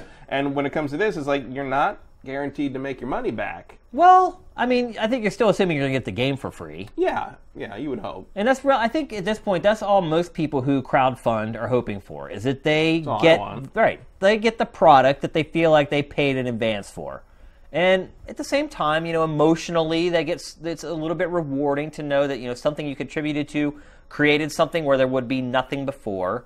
I think that's part of the draw of Shenmue 3, in fact, is that a lot of people feel like this game was never going to get made, and now I feel empowered knowing that something I did made a difference, and now this game is going to get made. And I mean, you start thinking about some of these more successful Kickstarter games like Project Cars. Like, that game is sold through the freaking roof. Imagine if you had, quote unquote, invested in Project Cars and it goes on to sell like 3 or 4 million. I mean, look, like, you could make some real money off of this. Move Shenmue 3 to Fig. And here's the other thing that I think is really good about this. Imagine if you backed Star Citizen on Fig. Right, yeah, I mean... We'd all be retired. You're right, we'd all be retired. It hasn't even come out yet. No, we'd all just be in Aruba and it wouldn't matter. Here's what I really like of... Yeah, you're right. We wouldn't be sitting here, that's for damn sure. Here's what I really like about it, though, is that because the opportunity is there to make money off of this, that I feel like people will research the projects much more intensely. Mm-hmm. It's not going to just be like, oh, I'm just going to throw $5 at this guy or $10 or $50 at this guy or whatever. When you know there's the opportunity for you to actually get a return on your investment, you're going to do your due diligence, and you're going to investigate the developers of these games. What have they worked on before? What's their track record? Do they usually deliver games on time? I mean, it also incentivizes you to be a smarter investor and spend your money more wisely. It's also going to weed out all the crackpot, like, Kickstarter people. Yeah, you're probably not going to find the kid who wants to make a sequel to Bubsy. Because not even just that. Not even just the people who start a Kickstarter that is for a project that's never going to work, but just... But you have to have a pedigree. Right. It's going to also get rid of the people who are just doing it to try to scam people, to try to make money and never make the product, because they know that the people who would potentially fund their product are going to investigate them first and see if they've ever done anything of note. And so I feel like on both sides of the equation, well, there's now a third side of the equation when you're talking about Fig, obviously, but both sides of the equation here, the consumers, us, the people who want to invest in these products, better for us, we're getting money. It's going to incentivize us to actually do our research before we invest in it. And you have the developers, who all the crackpots and the scammers are going to get weeded out. And so, the developers know that once they put their product up on Fig, people are going to assume that they're legit and that they have a higher probability of actually getting a return on their investment, and maybe even a big return on their investment. So, to me, I really have a problem seeing any negative in this. I've even thought about Red Ash. Would that go different if it was Fig? I don't know. It's. I mean, there's a lot of ground from here to there, but the idea of that becoming kind of the next way people get involved, and it almost makes sense for gaming in the sense of making it a more interactive and a more rewarding thing for the people who want to invest in gaming. Because I think a lot of the people who really, jump in on these Kickstarters, I think the people who jumped in on the Shenmue 3 Kickstarter are in there because they love it, they love the medium, and I think people they love Shenmue and they want other people to experience it and to spread that word, and they want same thing with the people who backed Iga's Kickstarter for Bloodstained, for the Castlevania fans who just don't want that to end, and why not? Why not make them part of the success beyond just getting a game they wanted? Why not do that? If they've figured this out, if they've figured out how to do this with an airtight legal system, with a legal team that must rival Disney's at this point, I mean, you're going to have that. But, if they figure it out, I say more power to them. I say change it, change the game, change what indie games are. I mean, that could be everything. Here's the other thing I would say, too, is that crowdfunding is already heading in this direction. Yeah. Because we're seeing it. We saw it with Red Ash, where they didn't hit their goal, but they already had these investors waiting in the wings who are going to swoop in and give them the rest of the money that they needed to finish the game. We saw it with Shenmue. You can't make Shenmue with $6 or $8 million or however much they raised. It's going to cost way more than that. But it showed other investors that, hey, there is an interest in this, and maybe it's worth me putting my money into it. And now you're just kind of formalizing that process and making it more transparent, because a lot of people felt like the way Red Ash and Shenmue 3 was handled was a little shady. They felt like there was some subterfuge going on there, even though for the most part there was full disclosure, at least for Shenmue 3 it seemed like. Although we didn't know how much Sony was involved at first, it takes all of that gray area out of it and just says, look, this guy invested $10,000 in this game. You invested $50 in this game. You kind of know where you stand. You know where the project stands. You know who has the most skin in the game. I don't know, man. It just seems like the perfect system to me. And minus the fact that I honestly don't feel like you should be an accredited investor to be able to invest in this. And I feel like that could be its downfall. There may be some legal reason. I'm not a lawyer, obviously. I've never been to law school. I have a couple of friends who are lawyers, but... do you know how they determine that? I don't know how or why they determine that. I mean, honestly, I'm sure there's some legal thing in there where they're like, well, if you're going to give someone a kickback for something they invest in, they need to be... It's just like, you can't just wake up one morning and say, I want to buy stocks. Right. You can't do it. You can't just go to a website called stockmarket.com. Especially not this morning. Yeah, exactly. I mean, it's been brutal. And put in your credit card and say, I'm buying $20 of Apple. It doesn't work that way. There's a process that you have to go through and a vetting that you have to go through. Not Bitcoins. Right, but look, I didn't have to take a class to be able to buy stocks. I didn't have to get a license or take a test or anything to be able to buy stocks. I had to go through a vetting process, and once I got through that, I can buy and sell stocks however I want to. And so, for me, for them to, lock that feature off in Fig, when we're basically just talking about, investing in video games, trying to get them made, that just seems insane to me. I don't know. I mean, I have to think because, gaming communities don't generally like things that are locked away. Yeah. Particularly when they're locked away behind paywalls. Right. But to me, that I am also not a lawyer, but I feel like there must be a reason. There has to be, because we're talking about Tim Schafer here. Tim Schafer has his finger on the pulse. He's had successful Kickstarters before. All these guys have. They have, yeah. Which is why it's a smart team that they put together. They know the ins and outs of it. Which again, lending credence to what you just said, you're probably right. There's just a reason that they had to do it this way legally. But I also feel like it could make it really difficult for them to get enough funding for a lot of the games. It could. I mean, it depends how Because how does it happen? how high that bar is, basically. I mean, it happens from the fans make it happen, man. Like, there's a couple whales that come into these things and maybe drop down 10 grand or whatever. For the most part, it's people like you and I going in there and putting down $60 at a time. Yeah. Like, it's... Well, I mean, you know, there's maybe you're lucky if there's $10,000 donations. Right.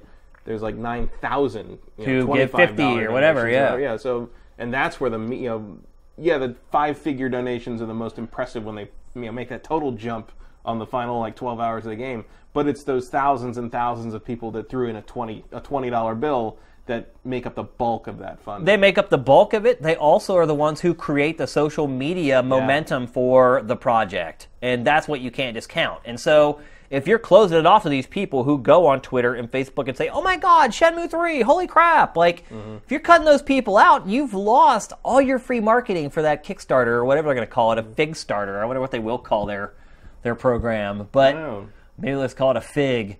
But, I don't know. I'm excited about it, but I feel like the one issue I have with it could be like the deal breaker. It could be. I mean, I think it depends how hard it is to become a confirmed or accredited investor. I mean, maybe it's nothing more than just like, making sure you're a citizen of the United States or whatever. Putting in some basic information and, confirming your email, and maybe you have to sign, maybe they have to send you something you sign or whatever. I don't know. But like, that's not unreasonable. But if it becomes like a whole, like, you need to let us look at your bank account and like see if you have, if it becomes like a PayPal kind of thing where it's just like, we need to be able to see this and then have a backup funding for this, and like then I think you're sort of off in crazy town. But obviously, you don't know that. You don't know what they're doing yet. I have to think that with Tim Schafer and In Exile, Obsidian, these guys, I think these guys have had huge Kickstarters, hugely successful Kickstarters where they delivered on them. And I think they know that bar of entry needs to be as low as they can make it, or as easy as they can make it. You need to not have whatever the sign up process is be complicated or convoluted enough to dampen the enthusiasm when it comes time to actually hit that invest button, not the donate button. The invest button. Because you're not really donating anymore, it's not right? a donation now. Yeah. Well, I think both of us would agree we hope it succeeds. Yeah, for sure. And we hope we can both get accredited so we can actually invest in these things. I don't know what we have to do. If we have to We're good for it, Tim. If we have to take a test, we'll take it. So, all right, that's going to do it for the Big Six. It's time to move on to our trailer of the week. And this trailer just came out hot off the presses this morning. What else could it be? I mean, we've been talking about it all show. We've been talking about it all show. And, this trailer does have some special meaning. It's the launch trailer for Metal Gear Solid 5: The Phantom Pain, and it is what will likely be Kojima's last ever piece of promotional media for a Metal Gear game. And I'm not going to spoil anything for you. I love how he starts it out, and you can totally see the emotion coming through Kojima in this trailer. I'm not going to say anything else. Let's just roll it.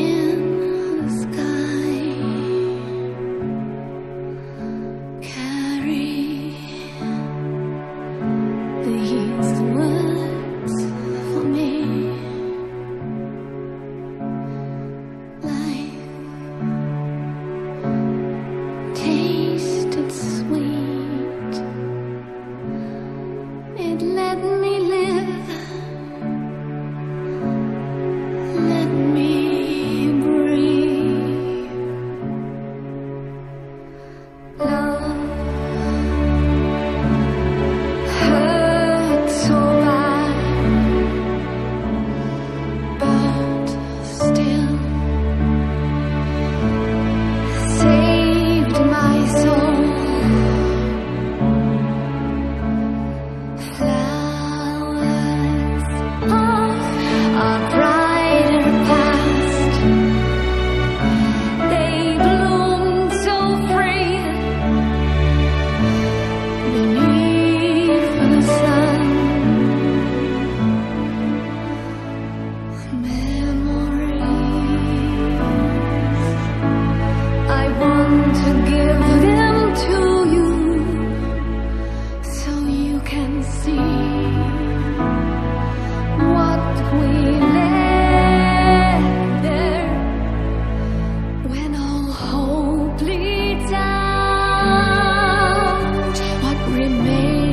is down.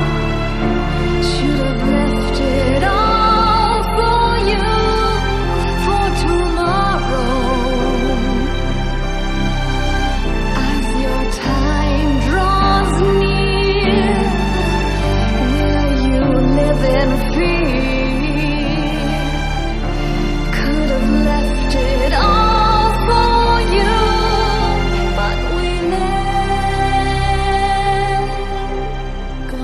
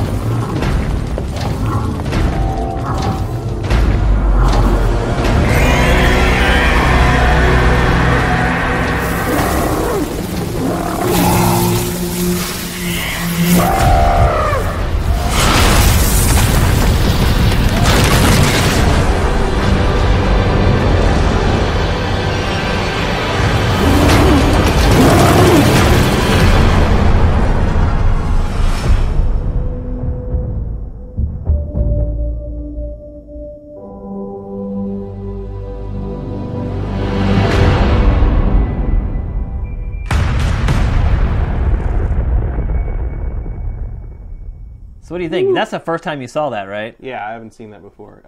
Looks pretty great to me. Like the fully like upright mech. Erect mech. The In erect more mech ways, a little bit, than yeah. one. I see what you're doing there, Kojima. I see, but like he pulls the whip and turns into the sword. I'm just like, That's oh, badass, dude. Yeah. And a little bit of Zone of the Enders. Yeah, a little yeah. Zone of the Enders action there. I'm in favor of Zone of the Enders action every time. Yeah, I love that whip sword though. Yeah, and it just looks. It looks dense. The game looks like open world, but it looks dense. It looks like it's got some stuff to show us. A lot of feels in that trailer. Yeah, like that. Even as people like us who aren't completely attached to the Metal Gear story and the canon and everything, but it's like it's been a. I mean, Metal Gear for me goes all the way back to looking at those ads for the NES version of the first Metal Gear with like all the gear. It was like on the backs of comic books and stuff, and it had all the items you could use, and it was like remote control missile launcher, all that. And I'm like, wow, there's so many items you can. I mean, that used to be a selling point, kids. Like look at all the items you can use. You can use rations. That's crazy. You didn't have inventories in the NES games for the most part.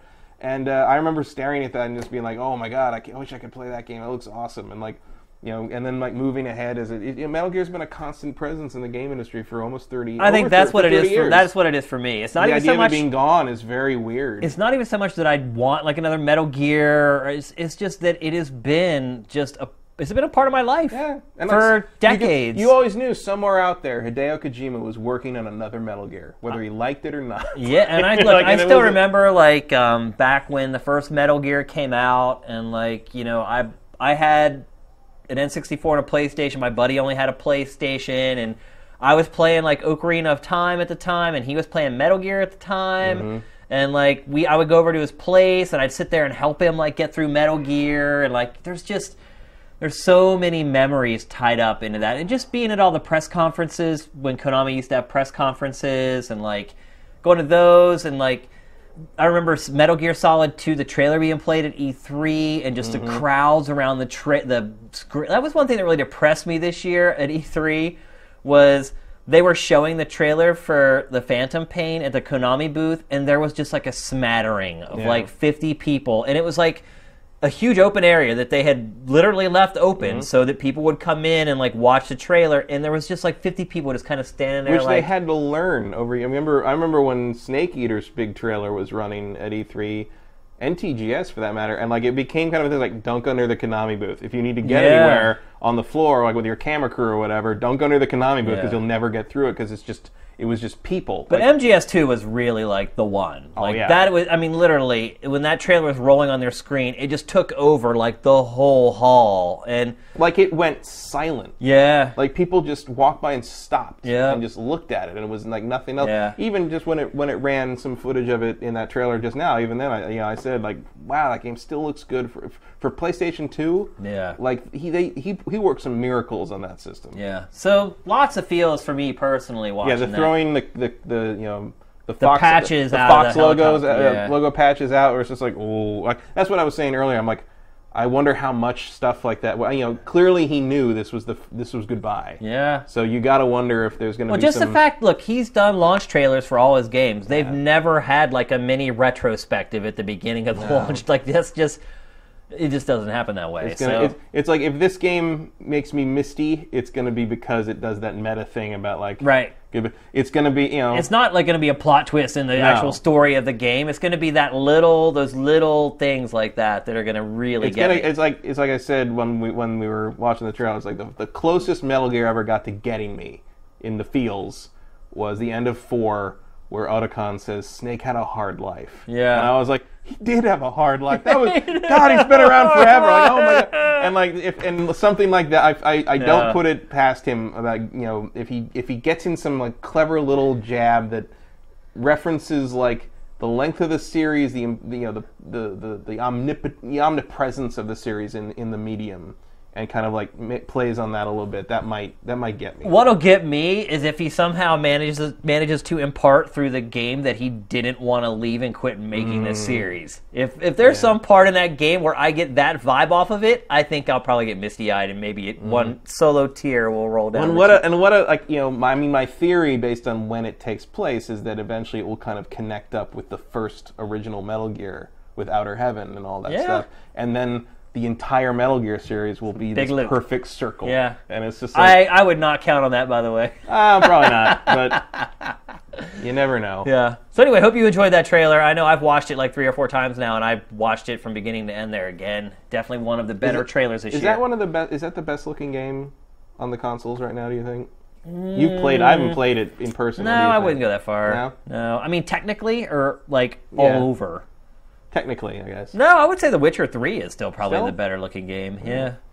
Yeah, as far as, I mean, most of the environments in Phantom Pain are pretty barren. Like, the open world in The Witcher is full of stuff. And this is like the desert for the most part. So, still an amazing looking game, don't get me wrong. Yeah. So, all right, it's time to move on to our deep dive and what has undoubtedly been the biggest story from this week. And maybe it is a total non-story, to be honest with you. But last week, someone, I think it was on NeoGAF, dug up a patent that Nintendo had filed for, and basically it was a patent for a new console that would not use any optical discs. Now, as people started digging in more, it actually became apparent that there are at least cards that are used. So, I don't know if that's SD cards or if that's like game cards like the 3DS uses, but there is some sort of storage media. It's not all flash media inside the console itself. So people are like freaking out. And let's just go back right now to E3 2013. Okay. Microsoft is on stage unveiling the Xbox One. And at that point, it was thought that everything was going to be installed and the disc would basically be useless. And that you would not be able to resell games. And they were really pushing for the all-digital console they were. In a very concrete way. And our fellow gamers rebelled, yes. to put it lightly. So we were not ready for the future. Yeah, and so that was 2 years ago. Yeah. And now we see this patent. Matt, one, do you think that people are ready for something like this now? No. I don't think so. Are you ready for this now? I don't know. I mean, I've bought a lot more full-price digital games on the Xbox One and the PS4 See, than I thought I am would. shocked at how many people buy digital. I still don't. I buy everything physical still. Like, unless like for review, like they send us codes and we have to like download it that way. But I'll tell you what if happens- I pay for a game, I do not buy digital. I Tell you what buy happens, the game. I get impatient. Like, and it's not even the big stuff. It's the stupid little things. It's like I bought the Godzilla PS4 game digitally because I got because I got to play it at 9 p.m. the day before instead of like picking it up at GameStop or whatever the next day. Right. And I'm like, that's like hours and more time to play a terrible, terrible Godzilla game. Right. And so like that's where they get me. And or something, every once in a while they have like a good, like I think Mortal Kombat X had like you got that plus like the bonus, like the season pass or something, and it was like $74 instead of like $100. Yeah. And like that, a good deal will get me to jump in on that sometimes. Because I do think digital stuff should be cheaper than physical I do. stuff. I agree 1,000,000%. Yeah. But and maybe if it was, I would actually think about buying it. But I pretty much am on the same page as you in terms of like I want a physical object that is mine to, even if PSN goes down or Xbox Live goes down forever one day, like I can still put that disc in and play it. But I am also a big impatient gorilla, so I sometimes I betray my own ideals. Do you think Nintendo is looking at mobile and they're saying I think so, for sure. This is where it's all going? Could be. And look, again... No one has a problem with that on mobile, do they? Nintendo puts out tons of patents, or reserves tons of patents that it never does anything with. So this could all be poppycock. Right. But it just Balderdash. spurs on a better discussion of, is the industry ready for this? Are we ready for this? And if the industry does go this direction, what are the implications of that?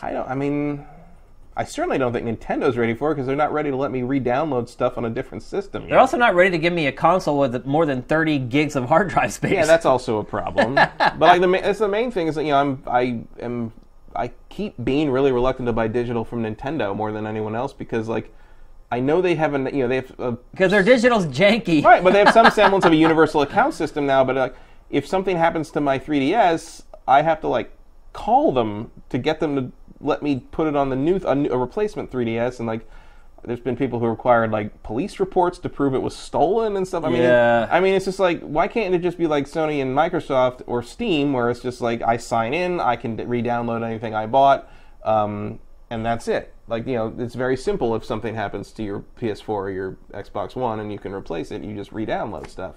But like Nintendo isn't quite there, so it's weird to me that this came out of them, this like non-disc idea. But it makes sense in terms of like they're going back to carts, man. Going back to carts.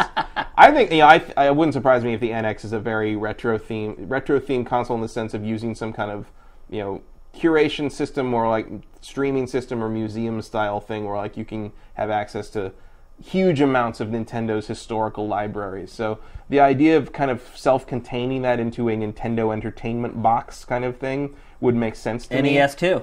Yeah, and on top of that, it's like, how, this certainly became a problem with the Vita. I wonder if it's going to ever be a problem for Nintendo. Is there a point at which retail stores stop wanting to give Nintendo shelf space to Nintendo? It's possible. I mean, with the Amiibos flying off the shelves the way they are, I wonder if that's even an issue right now. Right. Well, I mean, the Amiibos take up a lot of shelf space. The Wii U games sit there, but the Amiibos sell. I mean, they move. So... Yeah. I mean, I don't know. I don't know what their situation is like that. That's internal information we would never have access to. But I wonder if some of that could be an attempt or just a future proofing end run around the idea of like, what happened to the PSP, where there's like, well, we don't really want to give you any more shelf space because it didn't work before. Yeah.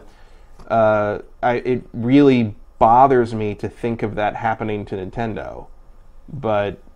It's not all that far-fetched. Yeah, is it an unrealistic thing? I feel like it's creepily plausible.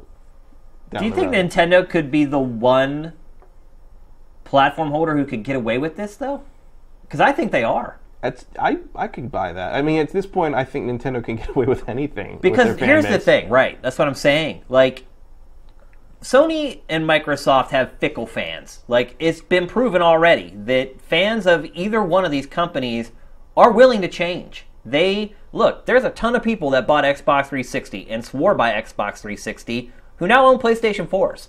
And vice versa. It happened before. You know, there was tons of PlayStation 2 owners who bought Xbox 360 when they realized that third-party games look better on Xbox 360. Nintendo fans don't play that, bro. Like, they're not leaving Nintendo to go and buy a PlayStation. Like, Nintendo fans are going to buy Nintendo hardware. And so I feel like Nintendo is the one of the three who could make a media-free platform, and people may complain about it a little bit, but ultimately, those same 10 million fans or whatever that bought the Wii U are going to buy that machine. Yeah. So, and look, if they do have what you mentioned, and it's all kind of networked in, and like you can stream the entire library of Nintendo games, I mean... Because Nintendo can't rely on anyone but themselves. At this point, no. They're on an island. Like, they've alienated everybody else that they used to work with. Either that or the people that have worked with them have got burned working with them. And you're right. They can't rely on anyone at this point. It's basically all them. And if you can make that transition, to all digital with that system, and Nintendo can kind of step away from having to worry about manufacturing and retail channels for the games, and then refocus themselves on the amiibo idea, maybe, if that's still good, because it seems to be doing very well for them, to the point they're going to release a $40 Yoshi amiibo. And that becomes the system becomes sort of this closed garden for them to sort of push their own stuff, and it's your Nintendo experience. Maybe that's what NX stands for. I'm guessing it does, yeah. And maybe that's their ticket, you know? Or maybe this is the ticket, the Nintendo On. Well, I think we're going to have to see how the Morpheus does first there. But Nintendo was way ahead of their time, or at least the fakers who made this fake video. I remember when that hit. I think I believed it. No, it blew the internet apart when this video made it to NeoGAF, like back in the day. It literally ripped the internet asunder. Yep. Because it was so well done. That people... It's so well done, and it's also like... The thing about Nintendo is, you know... You'd expect it. Yeah, you can't put anything past them because they'll do the crazy stuff, and most of the time it works. Yeah. Remember when everybody saw the DS and was like, "What kind of crap is that? Like, what the hell? Why do I need two? Why do I need two screens?" Yeah. And as soon as you got that thing in your hand, it's just like, "Oh, okay." Yeah, I get it. Or like the 3DS. Like, who wants to play 3D? I remember I was like, who cares about 3D on a handheld? And I remember Reggie. We went to the Nintendo booth. Reggie's like, "Oh, have you seen it?" And I'm like, "No." And he like put one in my hand. And it was like magic. Yeah. It was like I couldn't believe. I'm like, this is the greatest thing I've ever seen. It was next to Nintendo On. Oh yeah. Well, we never got to see that. Yeah. But I was just expecting a Virtual Boy extension, and I remember looking at it, and I'm just like, I can't. And it made that first impression on me, and it was like that Nintendo magic. Sometimes they just nail it. Yeah. And that's the thing I wonder, because like I remember when I said that. Someone else in our group said, asked Reggie, how long have you been working on this? And he said, pretty much since the Virtual Boy. Yeah. Like it was like Nintendo had wanted to do 3D forever. Like, that was like one of the things they've been iterating, and like that's when they come up with just those magic things. And I wonder how much of that iteration and how much of that thought process and how much of that process that Nintendo puts everything through can happen with the NX if they had to put it in, if they kind of had to fast track it.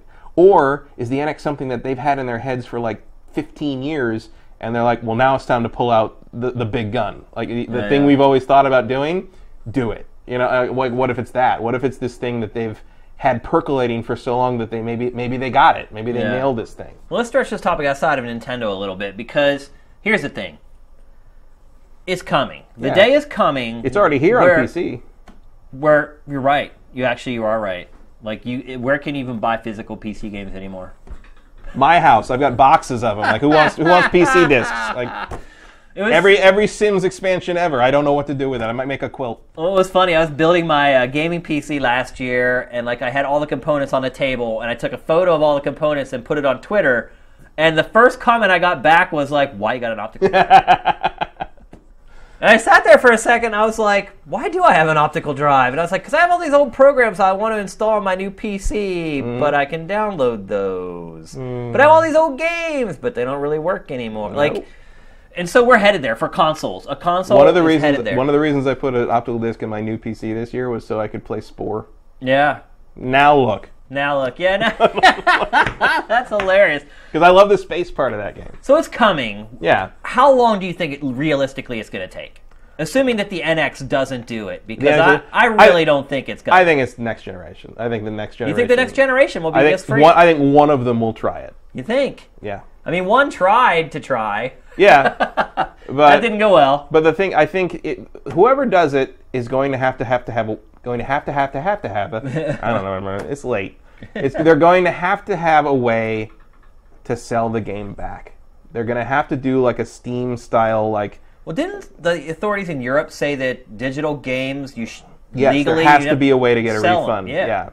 Yeah. Or sell them. Or sell you them, should yeah. be able to sell your collection, yeah. So I think they're going to have to work out. Whoever figures that out first is going to have the road clear ahead of them to go ahead and do that. And I don't know what retail channels are going to be an issue. I don't know if Sony wants to, because at some point you got to buy the system somewhere, right? Yeah. So like, does Sony or Microsoft really want to jeopardize their relationships with those retail partners by saying, "Oh, sell our systems, but there won't be any games afterward"? Yeah. Because what do you do with that whole section of electronics all of a sudden? Like, all of a sudden there's no games, but you can, you want us to still sell your box so Yeah. people can then give you more money that we don't get a piece of. Like there's so many politics involved There's a in lot kind that of goes that into move that, Just GameStop, just cutting out Yeah. GameStop. I mean, you're ending brick and mortar, yeah. effectively. And you've got GameStop here who has supported you for literally like Forever. 30 years. Yeah. And you're just like, pshaw. Like, oops. See Yeah. ya. Wouldn't want to be ya. So I don't know. I think the community and the tech would be ready next generation. Well, I think the tech's ready But now. I mean, there's so many politics to play in terms of the retail channels. Maybe that's simply not in the cards. I think they're going to future. have to wait for the generation after us to die before people are going to be okay with it.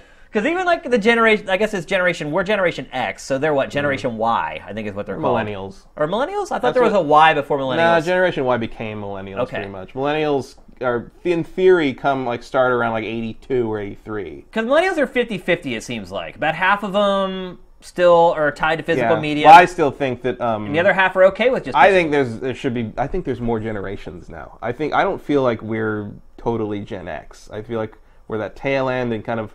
I think early millennial and late Gen X sort of kind of go together a little better, and then the current millennials are a different. Because I think you have to be a different type of generation. Someone who was born in '82 remembers the world before the internet, basically. Right. And I think there's a divide there where you grew up with the internet, and I think there's another divide where you grew up with smartphones. Yeah, you're right. So I think generations are changing faster. We were fortunate actually because we got to get all of it. I loved where we were. Yeah. I loved that I had to change the channel physically, and then we got a remote, and then we got the bigger remote, and we are the last fortunate generation though, because like my parents, they're clueless. Oh yeah. Oh, yeah.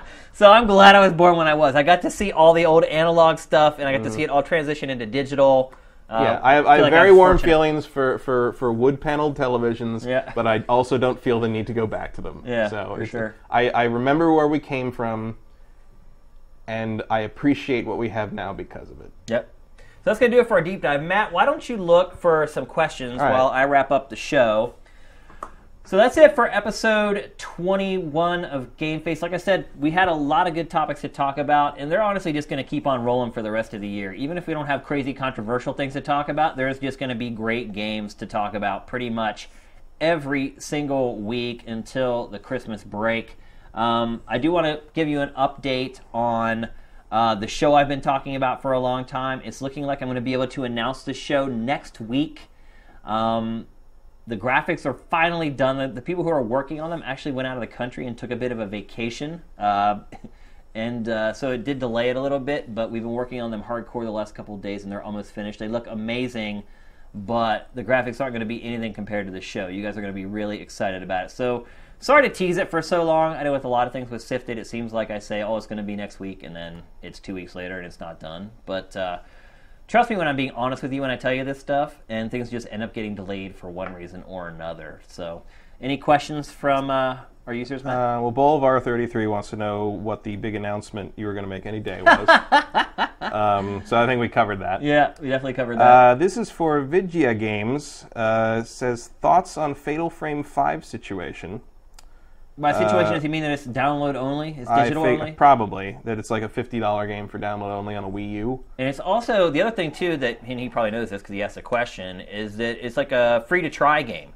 Mm-hmm. So you can play, I think, the prologue and the first 2 chapters of the game for free, and then it cuts you off, and then you got to pay to keep playing. Yeah, I don't have a Wii U. I feel like, I don't think their holiday lineup is particularly strong. I think there's a lot of games, but there's a lot of games, no, like, but there's a lot of, yeah. Well, here's the thing. I love Fatal Frame and I love Xenoblade, so I want those 2 games. For sure I want those 2 games. But I have to admit that I'm like, Nintendo's holiday lineup is some B-team stuff. I mean, it's all B-level stuff. And I'm fine with that because I like a lot, but like the stuff I like, I recognize is very niche. And If I had to see, if Star Fox, if they had actually put some effort into that game and polished it up, like that could have been a AAA game. But I think Star Fox has always kind of been B-team. Well, Star Fox 64, I mean, for the N64, that was pretty high production values, man. Yeah, but is Star Fox really a Mario or a Zelda? No, of course not. Or a Pokemon? But still, I'm a little disappointed in Star Fox, is what I'm getting at. Like, I feel like they could have done a lot more with it in today's day. But Fatal Frame,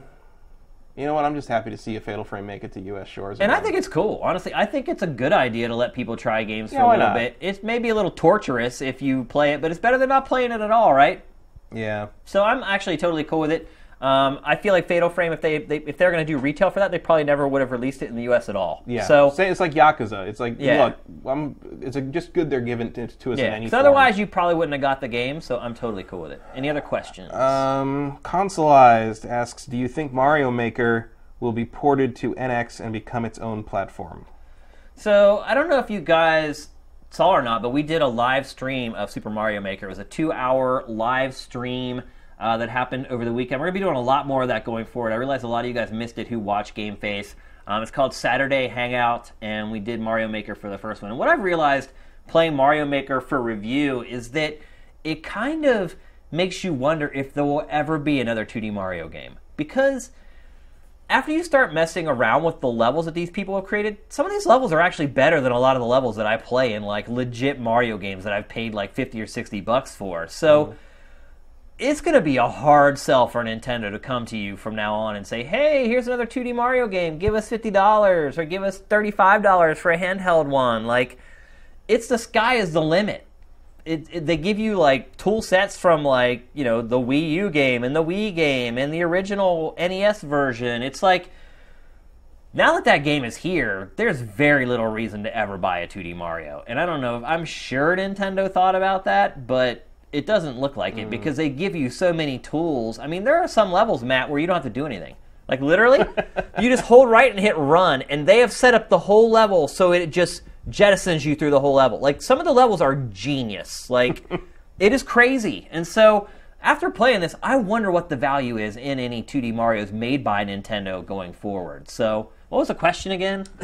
Will it become its own platform, and or will it be ported to the NX? And I'd have to think yes. Either yes or like Mario games are just going to include this now. Yeah, I mean you're right. I mean they've included pre-made levels in this too. Like there's a little mode in Super Mario Maker where you have 10 lives to get through 8 pre-made levels. So, I mean there's still kind of something they created in there. Yes, I think it'll totally be ported to NX. I think this is something that's going to live on forever, just like Minecraft is. I mean, it's basically a tool to build your own games. Everybody knows how popular those are right now. I think it's going to be really successful, and yeah, I think it'll be available for NX. And Tom and D wants to know if you will do a Mario Maker follow-up where the Sifted community gets to send in levels and you have to try to beat them. I would love to do that. I think that's a great idea.